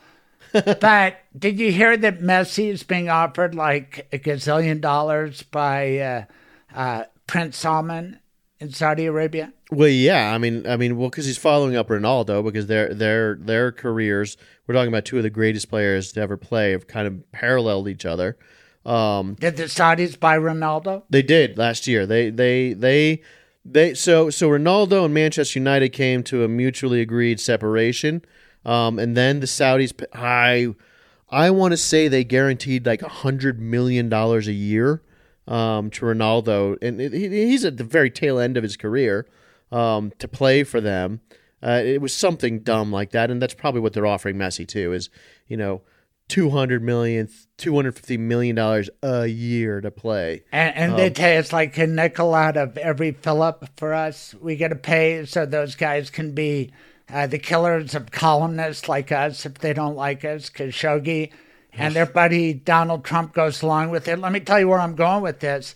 Saudis are in bed with Trump. They do that live golf tour. They funnel money to him like the Russians used to. And he stole documents for them. That's what he hid down in Mar-a-Lago, and that's coming unraveled. It's all connected to soccer. Don't you understand? Oh, it's not soccer. No, soccer I know. I made a joke. Born in Scotland. But it's authoritarianism is ruining sports. To me, it's ruined golf, another favorite sport of mine. They're trying to buy things like billionaires do, isn't it? Rich people can make discretionary purchases, maybe even a successful lawyer. I don't know. Maybe I'll get a nice car. But these guys think about jets. They think about soccer teams. Sure. They think about newspapers. They think about things that we would never even contemplate. That's how they get their kicks. Let's buy Lionel Messi. Sure. I mean, absolutely, that's what they're trying to do, and they're trying to legitimize their game in their country, which isn't going to happen. I mean, it's a little bit like legitimizing skiing in Saudi Arabia by building the world's biggest indoor ski But don't facility. you want to see Messi? I don't think you want to see Messi at the tail end of his career. Would I want to see Messi and Barcelona 10 years ago? Absolutely. I mean, he was amazing, but the Messi that I've seen him watch for Paris Saint-Germain, PSG, the last few years, and he's not the same player he was before. And Right, but it's like Phil Mickelson. I used to love the guy. Now I can't stand him selling out to the Saudis, aligning with Trump. And the other guys Bryson DeChambeau, Brooks Koepka, they're dead to me. Yeah, see, it doesn't bother me. I mean, they're making their money and they're doing, what's best for them and their families. Fine. And, what about Khashoggi? I mean, I think there is something to be said about, who you're working with. And yeah, I think that you're in trouble in time with the Saudis. And Would you work for Khashoggi? Just ask Jared Kushner, right? Right, I mean, he's on the take. He's horrible. He should get indicted too. But I'm just asking, in this world, well, I would not work for MBS.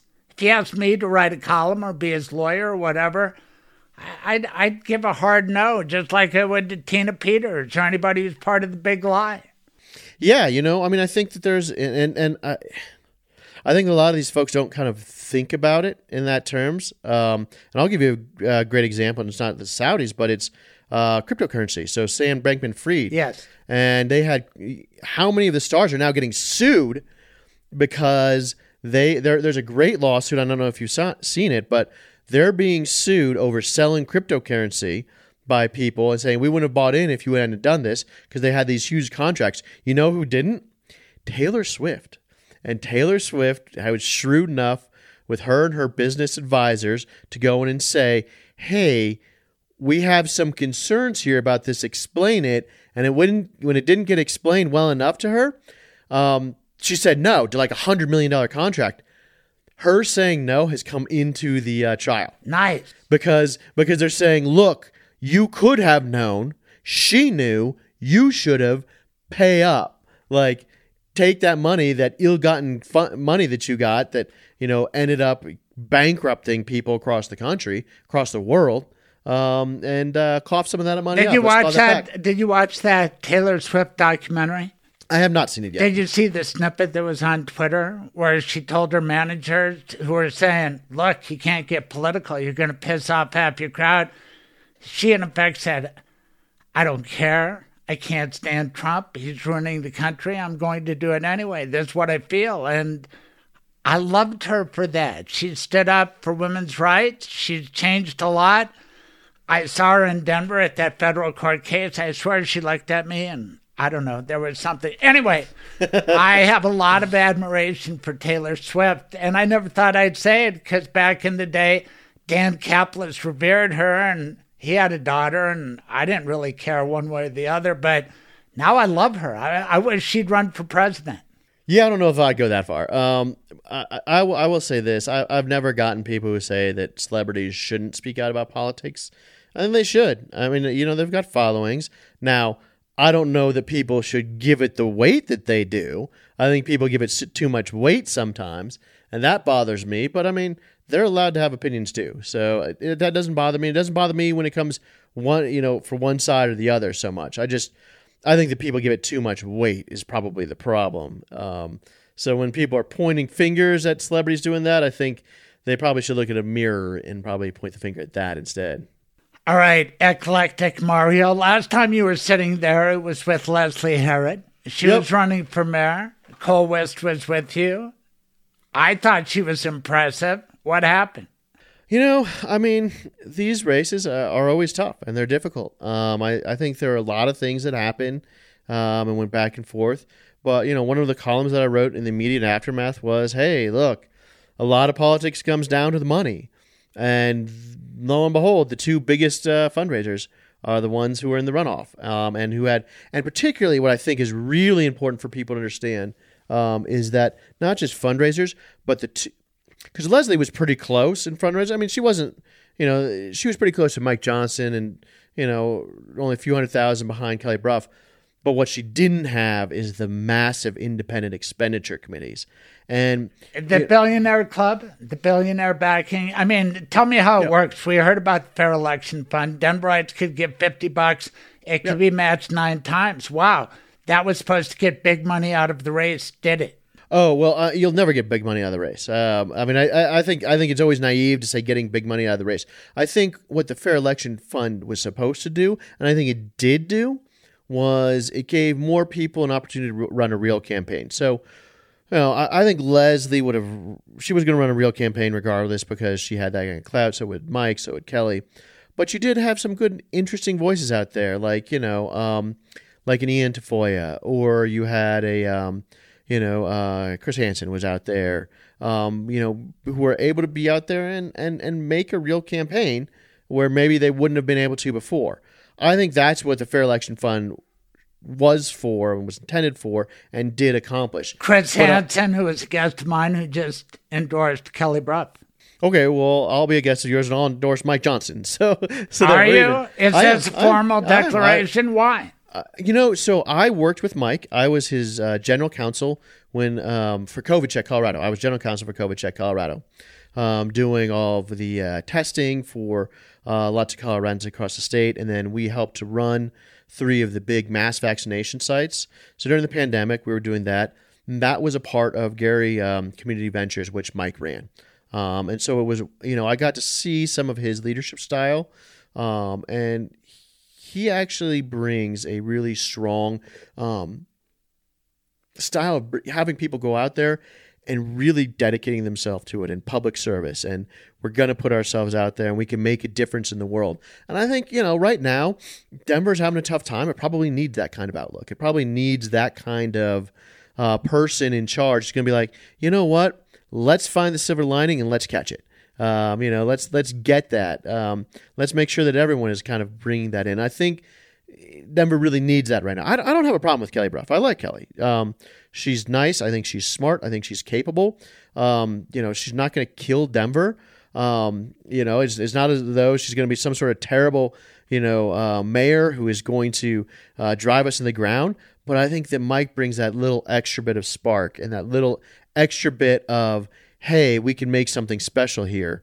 That's really got me. So being able to work with him so closely, I had that background, and I think he'll bring that to the mayor's office. So I wrote him a check I maxed out my contribution to him, and then if you'd have loved him, you would have moved to Denver, so it would have been multiplied. Well, so first of all, only the first $50 is multiplied. Wow, so that's out of the 500, but. But also, that was your first 50 to Mike, right? But I wrote it all in one check, right? So it was the first 500 entirely. But yes, it was the first to anyone. But because I've been working for Leslie through the end. No, I think Mike's impressive. He's been on twice, and last week I had Ken Toltz on, who loves Mike, but he's a big Kelly fan. And it's gone back and forth. Morgan Carroll said she likes Mike Johnston. Who's more progressive? Who's more conservative between those two? I'd say Mike is probably more progressive. I think Kelly is more of the business as usual sort of candidate, which is not all bad.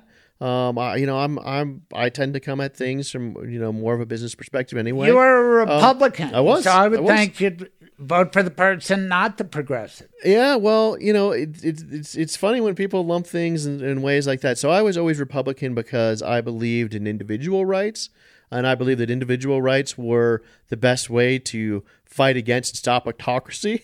And you can see the humor as it exists now. That's where we're going to go now. Because that's why I have to fight so hard against the Republican Party right now.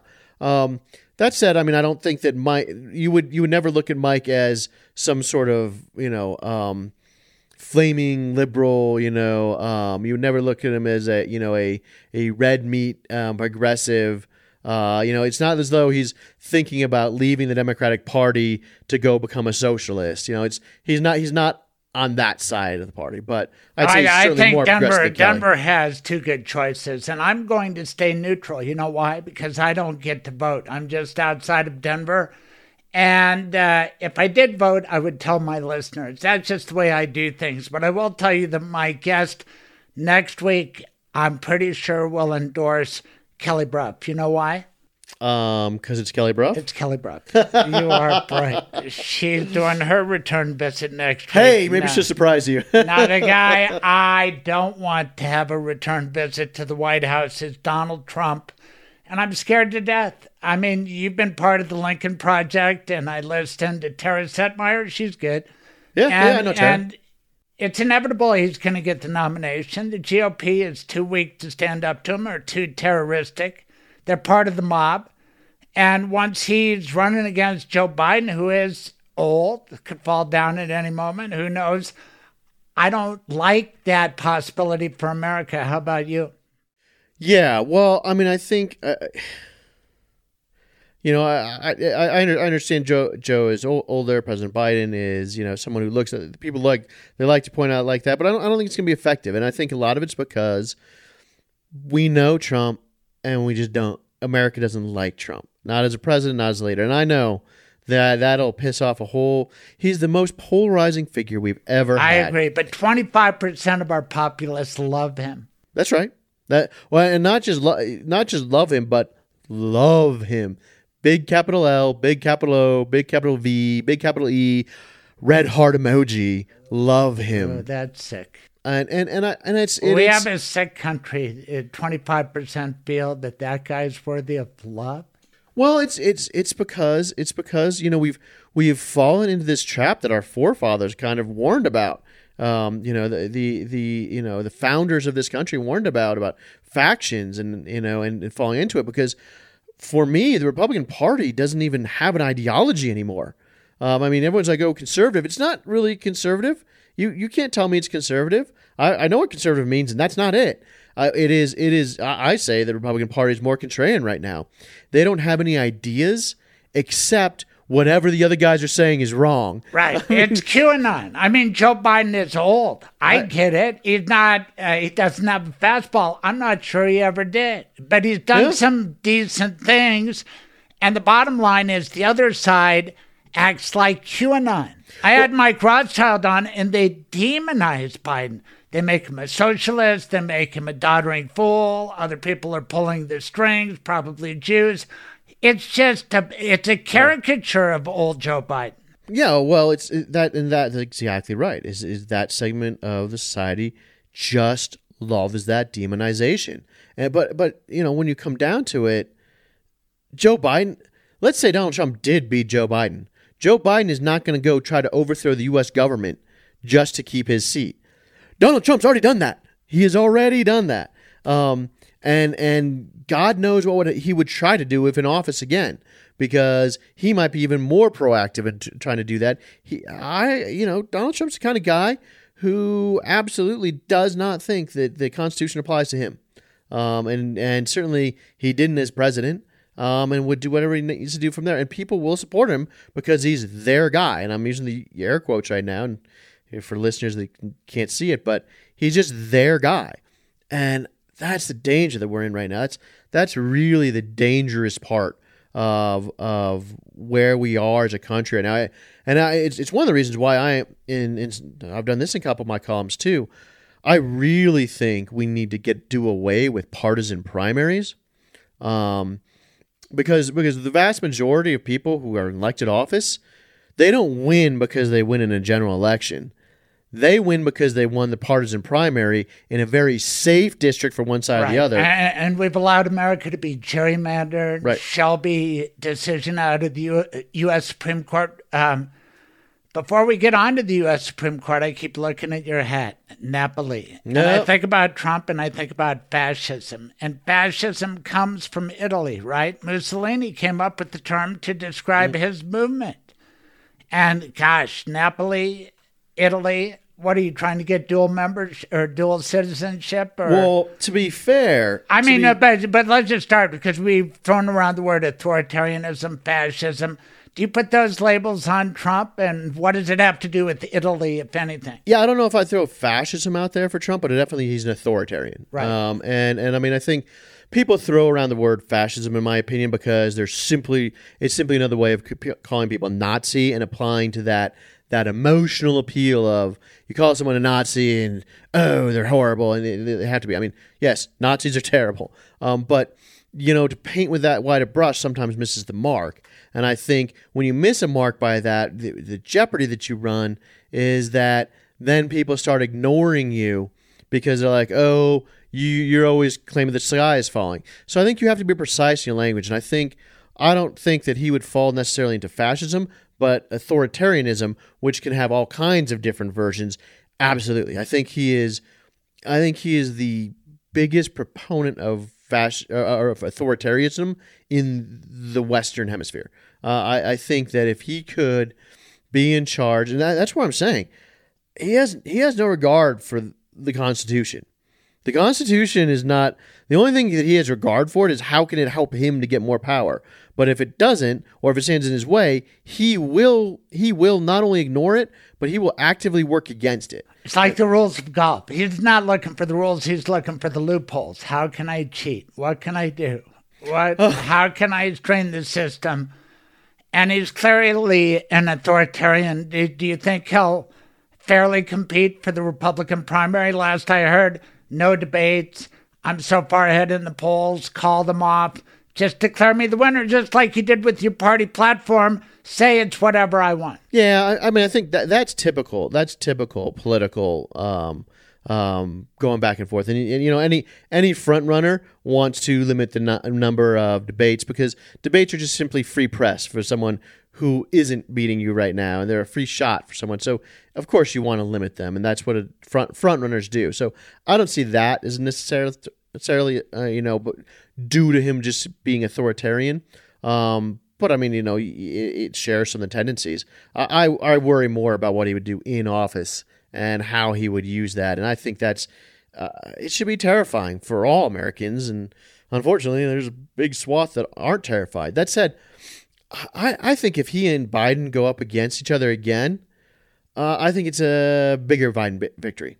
I think so too, but it's like stepping in the ring with whoever, Buster Douglas, Mike Tyson. Sure. Sure. And if he falls and they're going to say, look, if you elect Joe, we already heard it from Nikki Haley, this guy's not going to survive. He's old. He'll be dead. Kamala Harris will be your president. That's just race baiting, but I agree because, I'm not a huge Kamala Harris fan, but I'm not a big detractor, and I do see a fair amount of racism and misogyny and not even giving her a chance. Well, I mean, bring it back to Denver, and you brought up the fact that I worked for Leslie Herod. I got to see that really up close. That was the first woman of color that I have worked for politically before, and I'll be blunt, that played a huge role. You asked about things. I think that played a huge role in her race, and that was very difficult for her to overcome. It was, and I think that plays a role for. And how could it be the race part? Because I grew up, the biggest mayor's race I ever got involved in was Norm Early against Wellington Webb. So Denverites will vote for a black. Maybe it had more to do with her not just being black, but being female and gay. Oh yeah. I mean, I think there's all of that plays a part. But I mean, I know we had Norm Early versus Mary Webb, and Mary Webb was is just a legendary figure in Denver politics. But I'll also point out, Denver is not a Chicago, and Denver is not an Atlanta. I think the population of Denver, 9% is black. So it's not as though it's this some sort of, I don't know if you ever watched The Wire.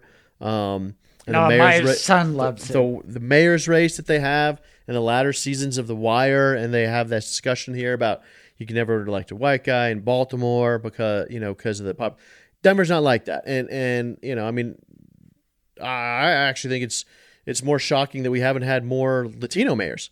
You got to go back to Pena, right? And pre-Webb for that. That's a little shocking to me, given the prevalence What do you do with Mike being part of Skull and Bones? I asked him about that. Fair attack? Bad attack? I think it's probably a pretty poor attack. I mean, I get where people are, to me, that just seems more like a clickbait type of attack. And, we're appealing to people's conspiracy theory beliefs. I think that's mainly what that goes to. I mean, first of all, it's, lots of fraternities, lots of finishing clubs, whatever you want to call them, do dumb things in this world. And particularly if you go back in their history and you go back 50 years, 60 years, 70 years, they do really awful things as well. But I don't know that anyone's ever made a claim that they ever did while Mike was there, or that he was ever a part of anything that was nefarious or something of that nature that he was actually party to. And so that's where I think that starts to get a little bit unfair. Right, because societies evolve. I don't know. I never went to Yale, and I'm sure I won't. I do. My brother's a Harvard grad, and he teaches at Harvard, yes. So I don't know. I might have to work on him voting for a Yaley, but an Eli, as he would call him. But it is. It's fascinating to me that you have made a lot of changes. You worked at, the Denver Post, and then you switched over to the Colorado Sun? I started at the Colorado Statesman, and right. Then I was at the Denver Post, and then when the Sun opened, I wrote for them. I had been writing bi-weekly so every other week for the Post, and I'd asked them if I could write every week. And they said no. And I said, all right. Well, and then Larry Reichman for the Sun called me up and said, would you write for the Sun? And I was like, I can't write against you in the same week that I'm writing for the Post. I was like, but they don't have me write every week. And my contract says that I can write for anyone else that I want to. So sure, I'll write for you on the weeks that, that I wrote one and I got a phone call from the Denver Post and they were like, you can't do that. I'm like, oh, really? I'm like, here's my contract. Boy, that sounds like me and Can US. And they were like, well, we don't have to publish it. I'm like, you're right. And so I called Larry and I said, can I write for you every week? And he said, sure, absolutely. We'd love to have you. So that's how my time, I do want to say there are some people at the Post that I loved. Chunk Puckett I loved, but they canned him after that famous editorial page afterward. Megan Schrader, who's the current editorial page editor, is fantastic. She is wonderful. The Post has someone in that position who is truly terrific. It's just the problem is they have lost so much institutional knowledge at the Post over the last 5-10 years that's not even without getting to the Rocky and not having the Rocky, which bring full circle to what we were talking about before when we were able to talk about things like these, the rocks going through. And it wasn't just hey, this immediate thing and this terror is going around in Denver and, they've arrested someone and we'll move on. Here's what I wanted to talk about with a smart lawyer like you, okay? And that is some court cases.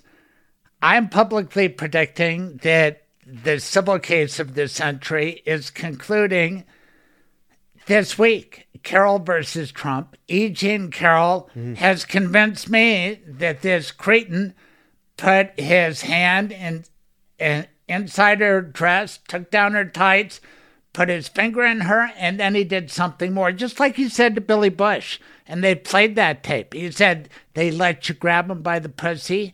And you know what he said after that? Even more of a conspiratorial whisper.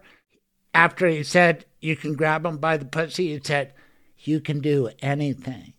And that anything was then he put his genitals in hers in that Bergdorf Goodman dressing room. I believe her. I prosecuted a lot of sex assault cases. She's got 2 outcry witnesses. She's got his confession. She's got similar offenses. 2 women who he started kissing out of nowhere. When they brought it up, he said, they're not my type. I'd never do that. He gave terrible testimony in the depot. I think she's going to own Trump Tower next week. It's going to be a big deal. And this judge, a federal judge with lifetime tenure, Kaplan, he's pissed at Trump. And maybe he came back to get a tongue lashing from this judge. All hell's going to break loose next week. That's my prediction, Mario. What do you think? Yeah, I think this is the classic case of no one's above the law. And to be clear, Donald Trump thought he was above the law for decades. I mean, he has always thought that his wealth and power and privilege afforded him the ability to be beyond the law. And you know, I mean, I'm not gonna lie, he's not always been wrong. Because you know, money can buy you a much better defense in this country. I mean, I don't think you can be an honest lawyer without saying that. You know, you get more expert witnesses, you can do more analysis. You've got a team of attorneys doing that. Yeah, it's one of the problems with our system. Again, I think we've got our system is the worst system in the world, except for all the others. Until AI, keep right, going. Yeah, but so you know, there is that. But I mean, you know, ironically, I mean, I think he thought the presidency would make him even more above the law, and I think it might have actually pulled him back within the law, because now there was such a spotlight and people are paying attention to that. They're not just worried about they're not just going to blow off the crappy, dumb billionaire who's doing dumb billionaire things, but he's the former president, someone who's such a spotlight that they want to fixate on him. So it's almost the reverse of the people who are fixated on him because they love him. There are the people who are fixated on him because they hate him. No, I'm fixated on him because he's a traitor to our country. I think he should have been convicted along with the Proud Boys and Oath Keepers for seditious conspiracy. At a minimum, a violent plot to disrupt the act of Congress and certifying the election. He needs to be prosecuted by Jack Smith. I think that's coming soon. Mar-a-Lago, January 6th. Bonnie Willis bringing it up in Atlanta this summer. The legal walls are closing in on Donald Trump, but he won't go down without a fight. And he's got buddies like Khashoggi and Putin. I think this may be the summer of our discontent. Talk me off the ledge, Mario. Oh, well, it's going to be hard since I'm already falling off of it myself. So yeah, I mean, I think people should be rightly terrified. And I think, I mean, I worry about this. I will say I was really pleasantly surprised with this past election, 2022 election cycle, that we didn't see more violence. We didn't see more, we didn't see guns at polls. We didn't see threats coming through. And I was mentally preparing myself for that and thought that would happen. That said, if Donald Trump is on the ballot, I'm convinced it will. Even with the Colorado GOP getting such stable leadership in the form of Dave Williams? Yeah, well, I mean... Dave, what was it? Let's go, Brandon. I mean, that guy bothers the hell out of me, and I don't know if I would have him on my show. To me, just how low can the Colorado GOP go? Yeah, well, I mean...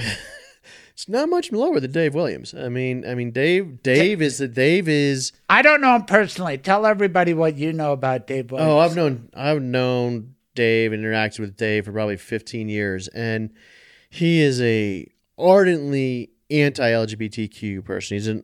He takes his guide. He takes what he does and information from Rocky Mountain gun owners. The nuttiest of groups out there. I don't know if you know this, Craig. The very first press release that he sent out was a fundraiser for Rocky Mountain gun owners. And he got called out for it by people like Kelly Marr, and then they just ganged up on her, and going back and forth. Look, he's a part of a group that is not concerned with governing whatsoever.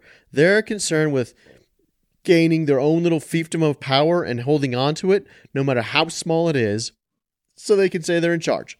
And they've got this, and they know that there's a certain segment of our community, our populace who will be with them, and that's what Dave is doing. And Dave will not make anything better for Republicans in this state, and he'll proclaim that he will, but will he make it worse? You are the guy who more than anybody has predicted violence at the polls. I hope you are wrong. I hope you are an alarmist. Oh, I hope I am.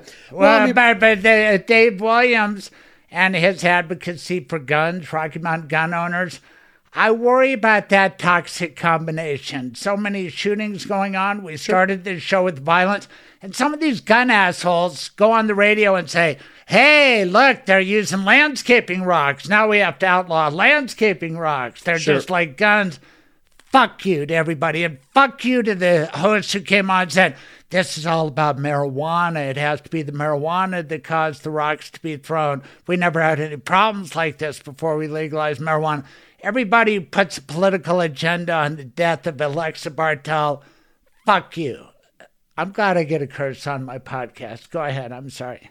You know what? I think that's actually the proper reaction too, is because so many people politicize these things like that and her death, and it just shouldn't be. I mean, I think it has to be about the facts of the case and what you can find out. Right. As I've said, for me, and I am going to be clear. I do not have all the facts of the case. I can't. I'm just an outside spectator.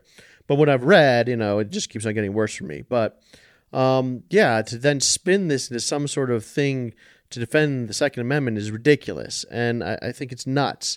I do think, the Republican Party in Colorado I've had this argument with several people who were, high-ranking, Republicans before. So I've talked with Governor Owens about this before. I've talked to, former treasurer and state senator Mark Hillman before about this. And, they think that they can rebuild the party and rebuild it. And, my point to all of them has always been, you're nuts. There's the party. It's not as though Trump is going to leave and then it'll all fall apart and you're going to build it back up to what it was before. I was like, the party is fundamentally different than the party that you led before, and it is not going to ever get closer, come back to you. It is, in fact, only going to go farther, and the only thing that's going to change is you, because you're going to try to be a part of it and try to change it like you say you want to. You're going to have to appease some of the people by doing that, and you will actually find yourself taking more and more extreme positions. And I think you can trace a lot of people in this state who have done that exact thing, and not just in the state, across the country. And I mean, it's horrific. But I mean, that's what they want to do, to hold on to whatever it is that they thought that they had that was so important. I mean, your former co-host is no different. I know. And I know Bill Owens and Mark Hillman just a little bit. And we're twisted over Trump, because I wish you'd go farther and say to those guys, hey, there is no Republican Party left, and it's incumbent upon you to stand up and say, this guy's terrible. Well, and I oppose him 100%. Well, fine then. Hey, Governor Owens. Hey, Mark Hillman. This guy's terrible, and it's incumbent upon you to fight. They need to stand up and do it on your show. Yes. And I mean, that's why I joined the Lincoln Project.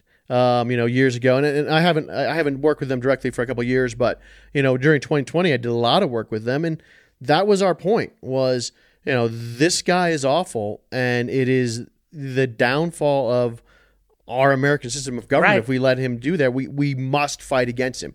We cannot sit back and simply say, hey, we personally hope that he loses so we can pick it up afterward.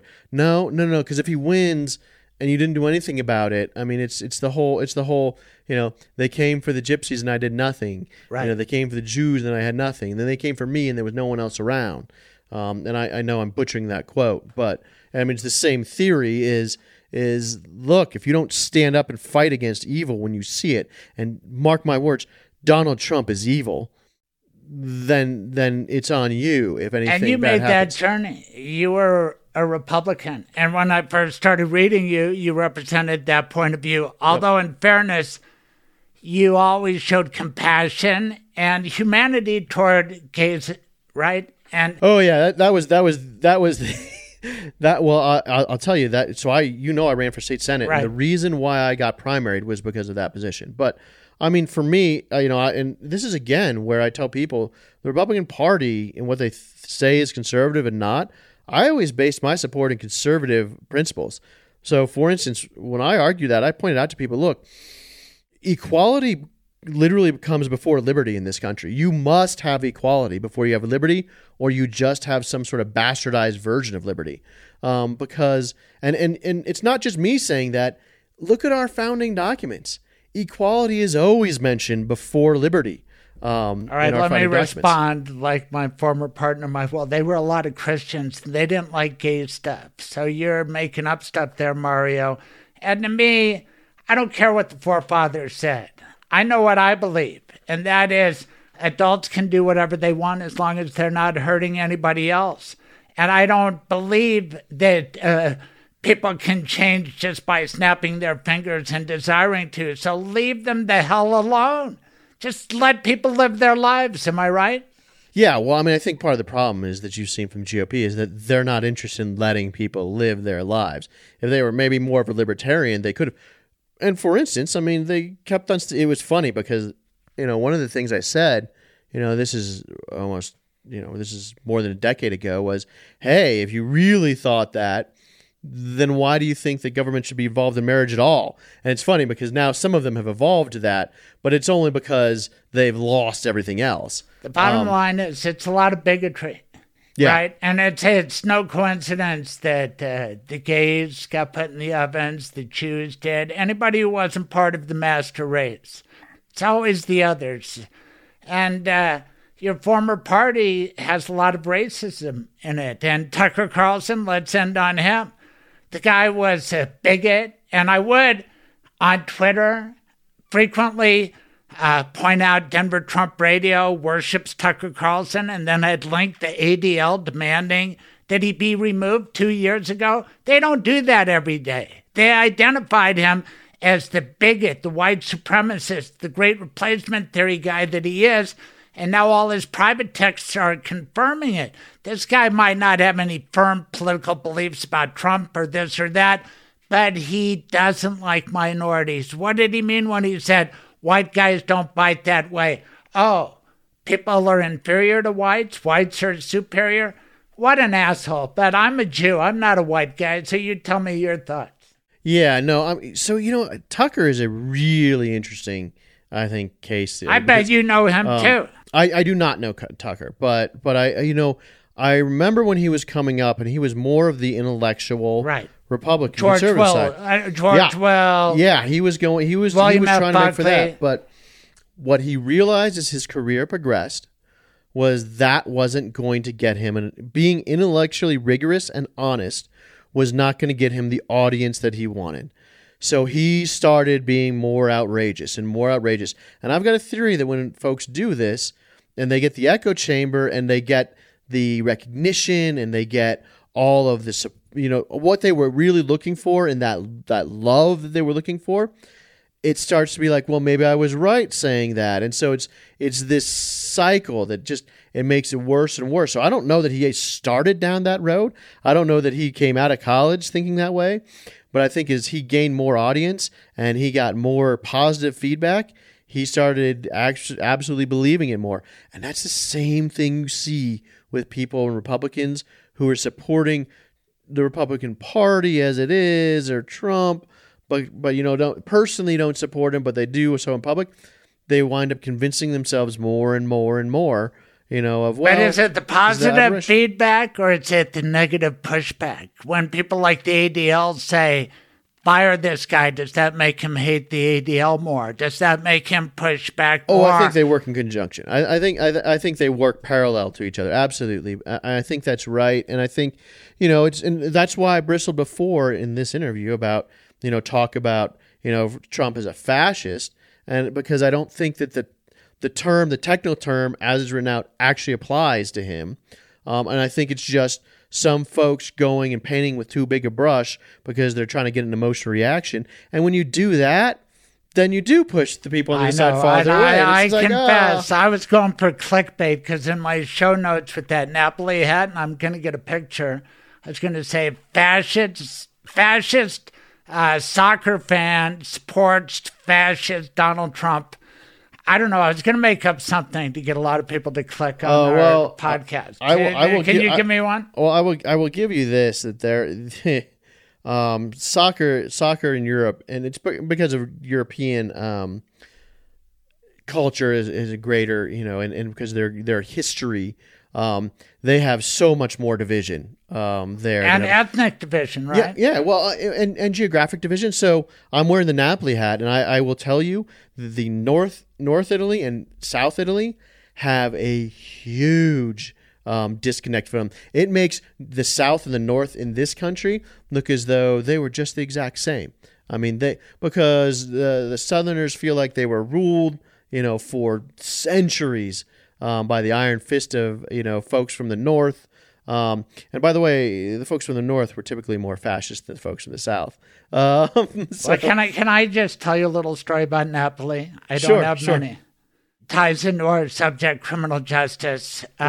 Chris Rodriguez got prosecuted for the kidnapping, rape, murder, horrible stabbing death of Lorraine Martelli. And then he left to go to Pennsylvania, came back to do Jean Benet, that Mike Cain. But I was called in to do Frank Rodriguez as his replacement, and it had been stalled on appeal. And I went to visit the victim's family, the family of the late Lorraine Martelli. They were a great old Italian family, and they had some of their older members of the family there, some without necessarily an editor. And they were telling me about Napoli, where they were from, and it was beautiful. It was so lovely before the blacks and the Jews got here. Oh, well, I think that goes across. So the racial divisions in Europe as a whole are just brutal. In Russia, there are still clubs that don't allow anyone who's black to play for them. So they had a lot of that going on. You have ethnic division. So one of the all-time great soccer rivalries is in Glasgow, Celtic versus Rangers. And when they play that game, it's called the Old Firm game.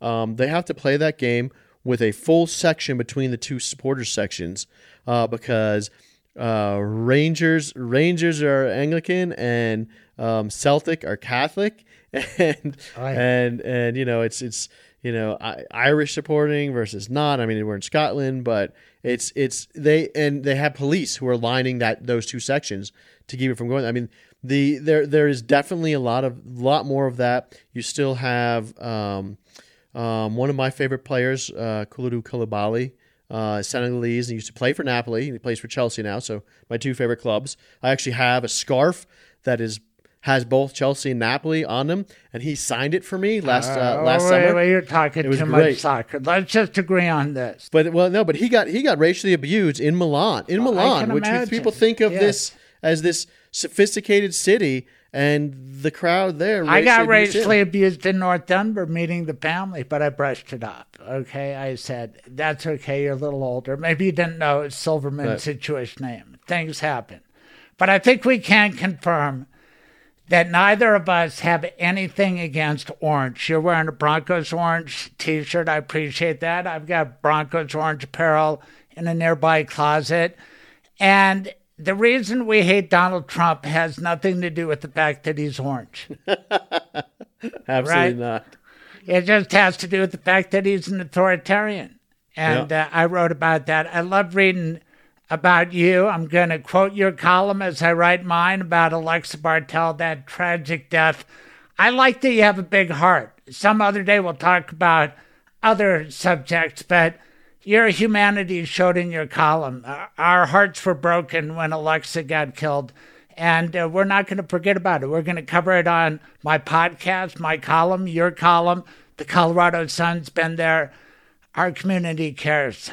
Thanks a lot for being here, Mario. It was great. I hope you enjoyed your time in Craig's Lawyers Lounge. Thanks, Craig. I appreciate it. Anytime you're out and have me back to talk about soccer, I'm glad to come back.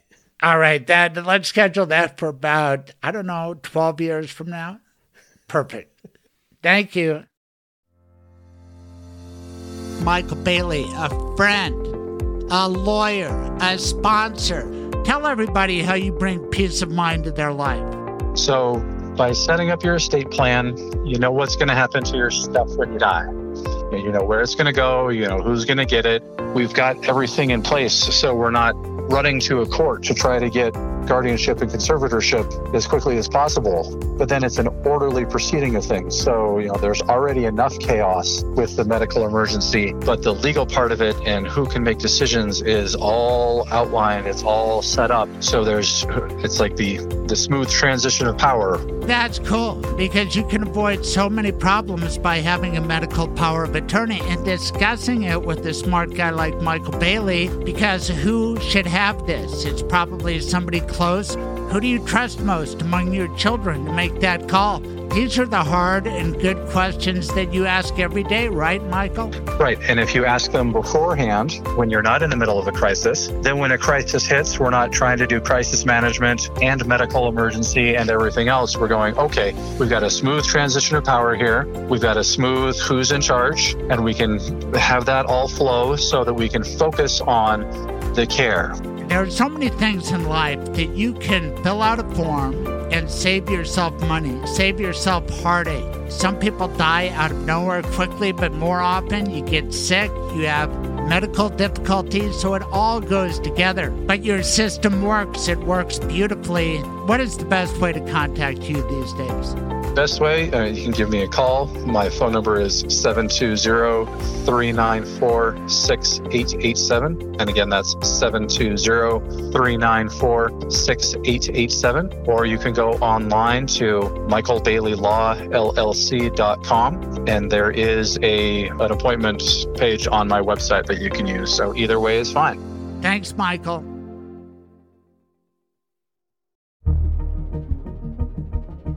The war on drugs has never been more serious. There are killer substances out there, including fentanyl. If, God forbid, you know somebody or a loved one of yours has been affected by fentanyl, perhaps my law firm could help. Sometimes there's justice in the criminal court system, other times civil justice.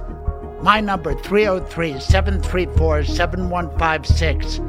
303-734-7156. Ask for Craig Silverman, a voice for victims.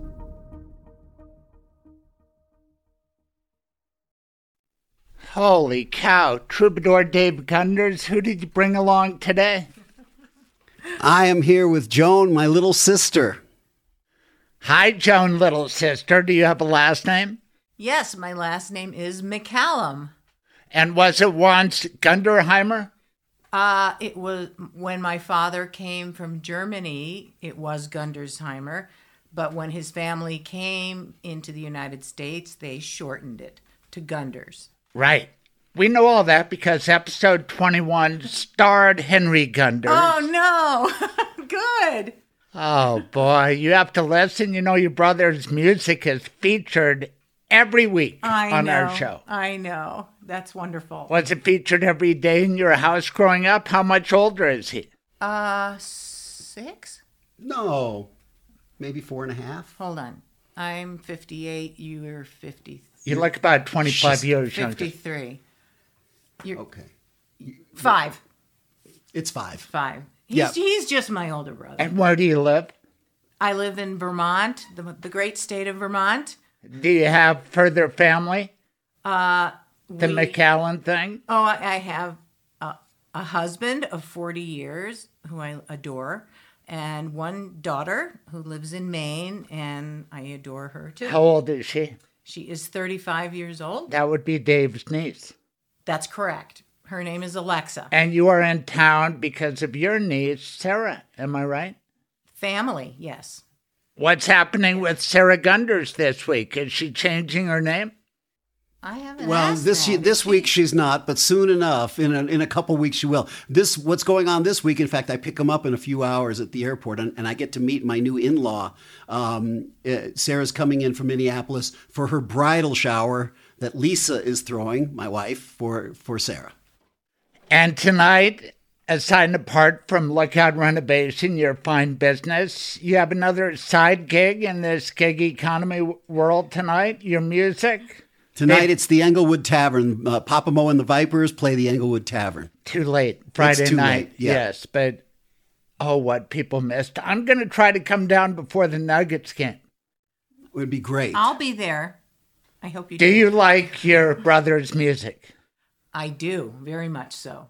And do you understand that before this segment every week, can I tell you how it goes? Sure.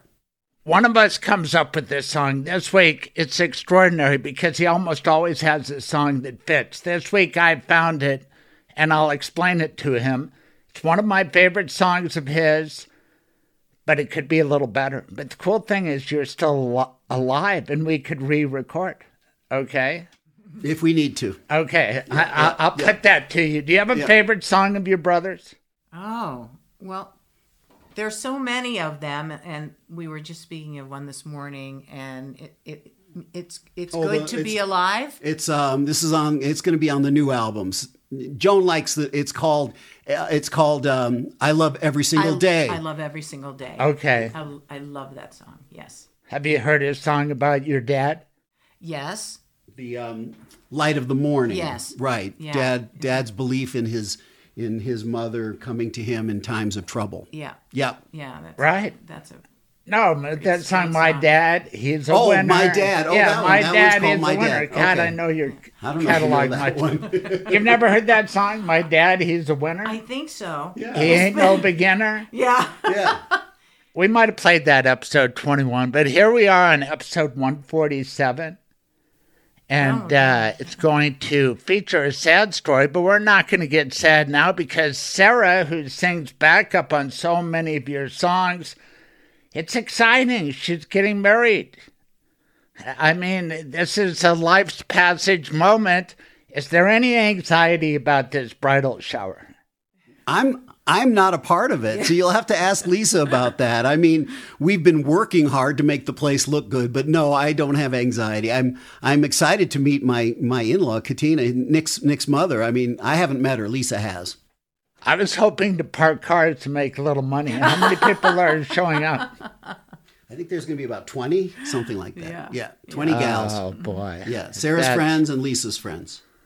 And Joan.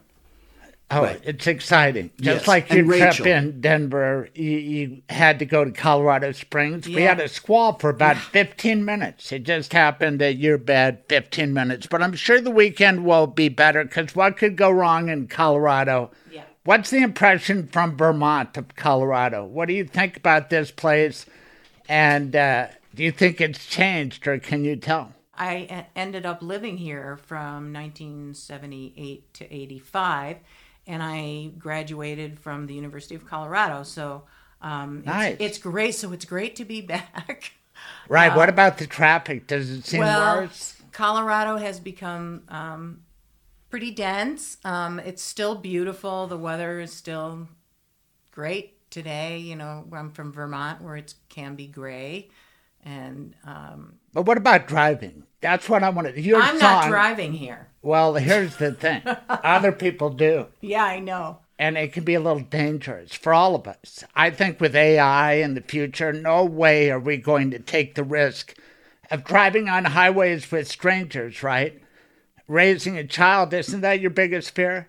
That something might happen to them on the road? Oh, every parent worries about that. Yeah, when your kid starts to drive, text me when you get there. Let me know you're safe. Absolutely. Yeah. All right, now let's talk about your song because it's a driving song. It's haunting. There's certain desperation to it. It would be a good TV show backdrop like The Sopranos. It's haunting. Have you ever thought about that? It's too late to get on The Sopranos. No, but not our it'd be new nice. version. Not our new version. Tell Okay. us what inspired this song, Too Many Drivers, because it's different than your average song. Actually, it's more of a metaphor. The driving is actually a metaphor, and this is a blues song. And have you ever heard in a blues kind of song, like say by Muddy Waters, there's an expression: too many mules kicking in the stall. It's a lament. It's a lament. It's too many drivers is But basically. the guy is singing, it's not competent Dave. He's got It's somebody competition. who's given up, somebody who says, hey, you know what? I'm done. You drive. Wherever you're going to go, I'll go with you. There's some resignation in this song. Yes, sadness. Because I'm thinking about a dad saying to his son, what did you do? Where did you go today? Tell me what you did. Holy cow, you're breaking my heart. Right? That's the fear of every parent. Right. Here you're celebrating Nicolais' happiness with your daughter and all that. But we all live in fear of what's going to happen next, right, Joan? Yes. And to a degree with our siblings and stuff, but we mainly worry about the children and all that. What prompted this song of yours, Too Many Drivers?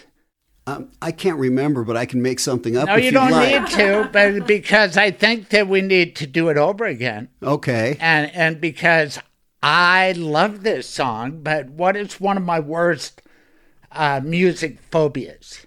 What would you have as a Why music I don't phobia? like the Rolling Stones as much as the Beatles. Why I don't really care for Springsteen and Dylan. I prefer Billy Joel because I can understand the words of Neil Diamond. Oh, okay. I want to understand every word, and you are a beautiful lyricist, poet, but I had to keep asking you. Right. Too many drivers, too many hands, it's too many drivers, too many at the wheel is what I'm saying. But I was probably, I may not have been too articulate with that. It is too many. Sometimes you say too many at the wheel, too many hands at the wheel, but you lower your voice and you make me work for trying to understand it. That's part I don't of it, want to too. do that. So here's how we change it, because it's a perfect song. What are we saying? Too many drivers, too many wheels. Okay, well, you could say that, I suppose. Write your own darn song, Craig. I know you were going to get mad. I knew it. That's the way he is, Joan. And I'd be the same way. But too many drivers, too many wheels. I mean, it's your thought. I'll give you full credit for it. It's your damn song. But I appreciate that you're listening to it, and But do you know what I mean? Too many wheels. Yeah. People turning one way, and you're trying to turn the other way. It's crazy. Well, I Who's see what you're leading saying. this thing? Right. So that's how we do it, Joan. That's how we talk about things, but we get to current events. A lot of current events. Right. Back east, Eugene Carroll is pulling the pants down on Donald Trump after he did that to her at Bergdorf Goodman. And I think she may rename Trump Tower, I don't know, Carroll Tower, whatever, Eugene. Would be nice. Skyscraper, right there on Fifth Avenue. I believe her. I totally believe her. Yeah. He's a crude, because there's truth in numbers. This guy's got a style that's disgusting. Right. I mean, he And just the prosecutor, starts, they've rested their case, right? The case is now they before the rested, jury. They played his deposition. He's cooked. Let me go on record predicting a really big verdict for Eugene. And that will be exciting. But the other thing in the news, and you know what we call you, Brother Joan? A troubadour? It's not exactly a compliment. It's like with his phone going off, because he doesn't know what he's doing. Yeah, he's a little older now. He's quite a bit older than you. But beyond that, and part of this is deliberate and makes him happy, is that he's oblivious to a lot of things. Right? Am I right? I have a story, but I'm not going to say No, tell it. Now is the time. No. I'll tell you later. That's the name. And then you can tell Does me. Mr. Oblivious fit your brother? Often. Okay. But not completely. Right, but by he's any not a means. news- Not completely by any means. Thank you. Because he's a successful person. He has relationships and, good business. He's not a news junkie like me, therefore he's happier. Yes. Plus, he went to Jazz Fest. How was that? You did a live segment from Jazz Fest. We're going to see Robert Plant. Did he plant a kiss on you? Were you that close? No, I wasn't that close, unfortunately. But I would rather had a kiss from Alison Krauss. But anyway, yes, he has a duo now with Robert Plant and Alison. They have a wonderful sound together. Yeah, they're terrific. Yeah. In fact, my heart and my head is still in New Orleans, Craig. Yeah. It's a great time. Anyway, Mario Nicolais is my guest this week. It's not just the troubadour. He can carry a show when he's singing, but not necessarily when he's talking, especially talking to me. But he gives me a good gut reaction. And Mario Nicolais had a gut reaction column he writes with me at the Colorado Sun. And he reacted to a very sad story. Can I tell it to you, Joan? I bet you haven't heard about it. No, I don't know. Even though it was in the Daily Mail, it's made some international news. And I felt drawn to it, even though I'm horrified by the situation. It took me about a week to read up about it.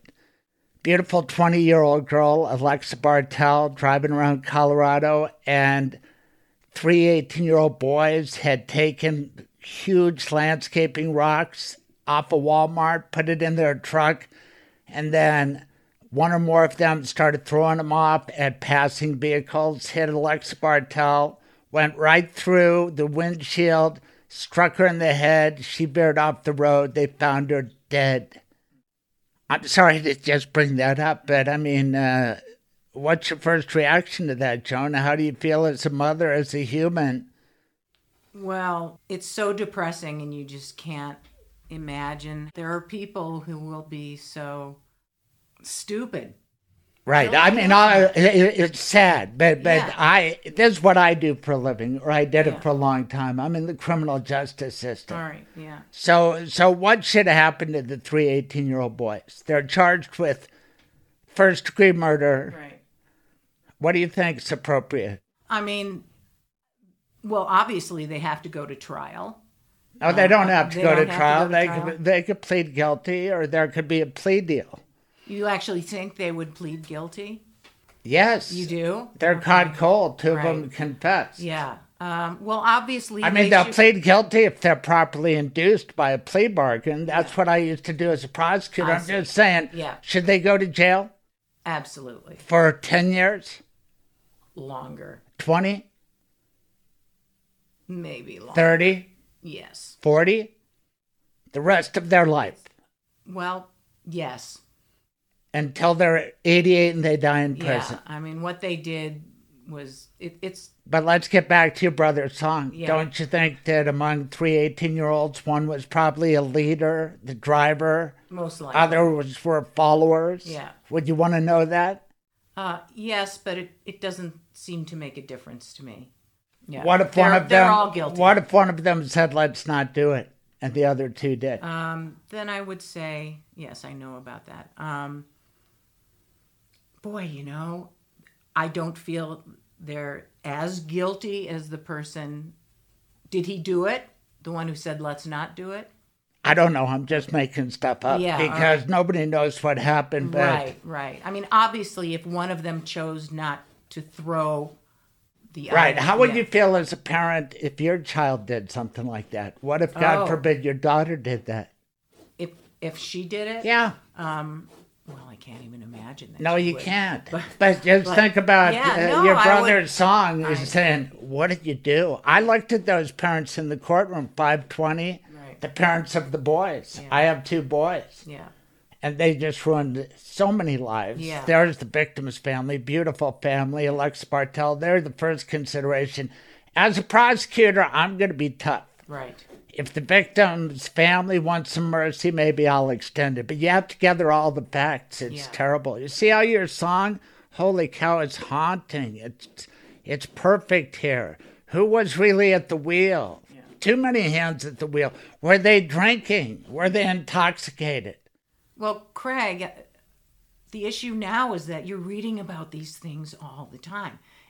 It feels like there's insanity in the world. It's just... Well, there is, but I can tell you, having done this for a long time, I handled cases like this. Young people killing other young people. I handled golf club murders, people just attacking people with golf clubs on the street, all sorts of vehicular stuff. A young girl, 16, she met a guy, Terrence Mayo, on the mall. They had a brief fling. He got another girlfriend, Rochelle Peterson. They moved into a house in Montbello. The first girlfriend was jealous, Cheryl. She recruited 3 other kids to go to their house in Montbello and shoot them dead. And they did it. They did it. And then it landed on my desk. What do I do with those kids? Well, whoever did the shooting, they got first-degree murder. And the girl who started it all, wow, what a story. I'll tell that another day, Cheryl Armstrong. It was covered well by Westward. But this is kind of how I've made a living, for better or worse, making these kind of decisions, these kind of sad things. I hate to bring you down with this story, but it really is happening in our community. Troubadour, your thoughts on this whole tragic murder of Alexa Bartell and what should happen now? Because you and your New York Times reading, liberal in your politics, but I think when I told you, you said lock him up and throw away the key. Well, Yeah, I'm pretty much with Joan on this. Yeah, I mean, it was cold-blooded murder. To me, what they did was as a direct a murder as, you know, walking into a school with a gun and shooting innocent people. I mean, you know, so or just spraying them all with bullets indiscriminately. Right, indiscriminately. That's the theory of first-degree murder: extreme indifference, universal malice evinced by your behavior. That's another form of first-degree murder. It's not intentional after deliberation. They didn't even know who this girl driving down the road was. Right. There were about 6 or 7 other victims who didn't get killed as the police put this together. They did it quite a bit driving around Metro Denver. Right. Anyway, no, it's murder. Right. So what are you going to do? You were 18 once. I was. We did stupid things, nothing that stupid, but locked them up forever. Well, I mean, I also agree with Joan as far as distinguishing between who threw the rock, who was the leader, whose idea was it, and was there someone who was maybe just more passive. They should all be guilty on some account, not necessarily to the same degree. What about the driver as culpable as the thrower? You're the man to answer those questions, Craig. I defer to you. You have to gather all the information. You have to think about it, and you don't do it right away. You know, there's a line in your song. They say time will heal all wounds. Yeah. I don't know if the Bartell family's wounds will ever really heal, but they'll feel differently a month from now, a year from now, and the prosecutor's got to take their feelings into account for sure. But I will tell you something about myself, is that my daughter is an attorney, and she was an appellate attorney for legal defenders in Salt Lake City. So she was on the other side of this. So one thing I know, everybody has to be heard. Absolutely. Even though it's hard to accept, there are two sides. I do criminal defense too, and I watch the lawyers go talk to their clients in the jury box, and I could relate to them. I could relate to everybody in the courtroom in a way, although please never let me be on the Bartell side or those boys' side. I don't want to be part of that situation. We all live in fear that our children, God forbid, would be on either side of that equation. And a lot of things driving us now, right? Joan, you hit on it, our society. That's why I think your song is epic. Will you consider re-recording it and either? I mean, just say too many drivers, too many wheels. All right, Craig. If we can do this version will be too many wheels. You bring the whiskey and I'll hit the red button. Anyway, Joan, it's a pleasure. Thank you. A real surprise. What's your daughter's name? Alexa. Oh, my God. Don't ask her what the weather is. I know, but I was thinking about that because this poor victim's named Alexa. Yeah, I know. And you know what the name of the DA is who was on a show of mine? Alexis King. And she was a former public defender, now the DA. It would be like your daughter. If she was suddenly the DA, she might have a different perspective, right? Well, it all changed. She's clerking now, so she's seeing right. In her long legal career, she'll see it all. Right. I've seen a lot, but I've got more to see, and we'll see what happens to these 3 18-year-olds. We know that Alexa's gone. Let's dedicate this segment to the memory of Miss Bartell. Rest in peace. And let's say l'chaim to beautiful Sarah Gunders. Nick, good luck. May the bridal shower be great. Let's say l'chaim. And how do we end every segment on Friday, even though you're going to be working Friday night? And maybe I'll be watching the Nuggets. Shabbat shalom. Shabbat shalom. Thanks, Joan. Thanks, Dave. The Gunders family. Here's this great song, Too Many Drivers. Enjoy.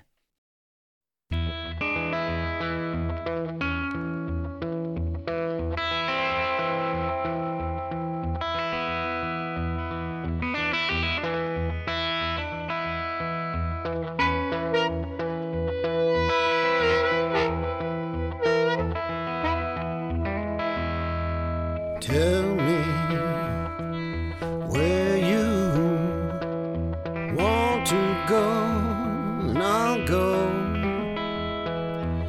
destination doesn't matter. Drive it fast, drive it slow. They say time is a cure. Just one thing for sure. Too many drivers driving, too many at the wheel. Too many drivers driving. Too many drivers driving, too many at the wheel. Too many drivers driving.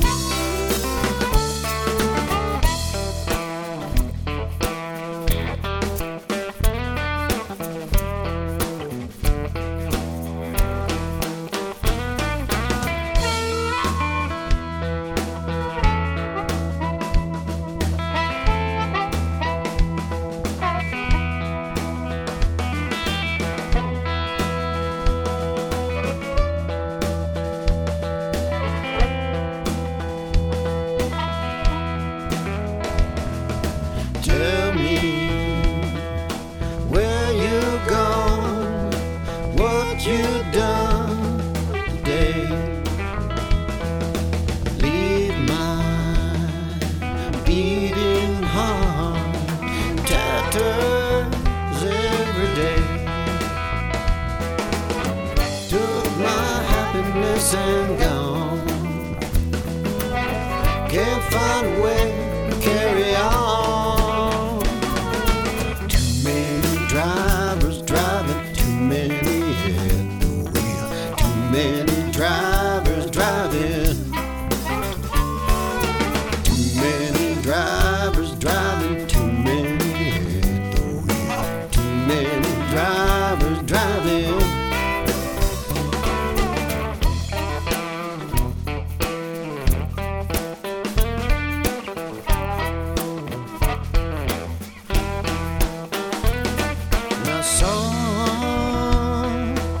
Thunderbird leaving home, going fast round the corner. Saw you when we're not alone in the car. Bought her. Ain't no way to treat your man when I've done best I can. Drivers driving, too many at the wheel. Too many drivers driving. Too many drivers driving, too many at the wheel. Too many drivers driving. Too many drivers driving, too many at the wheel. Too many drivers driving. Many drivers driving, too many at the wheel. Too many drivers driving.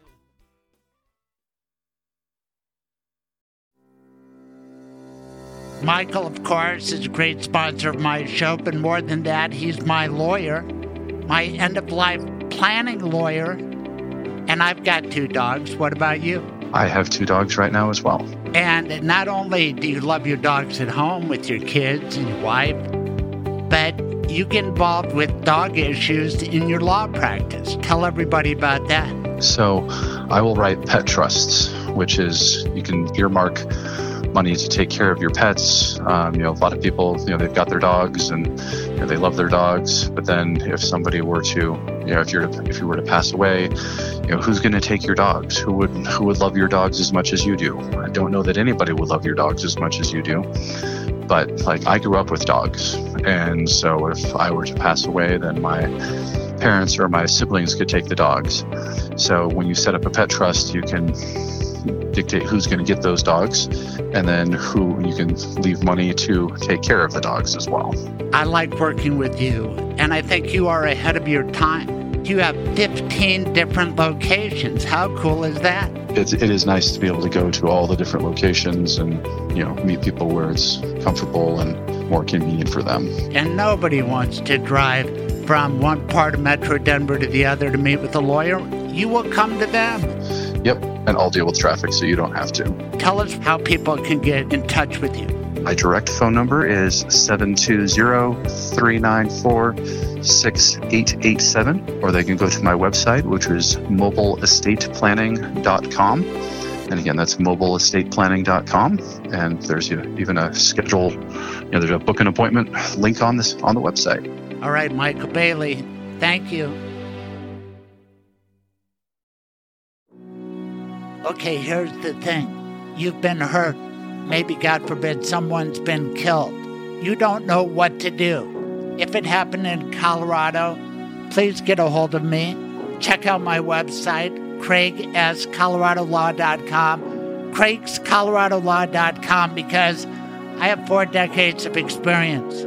Sadly, I've helped a lot of people who have been hurt terribly through no fault of their own.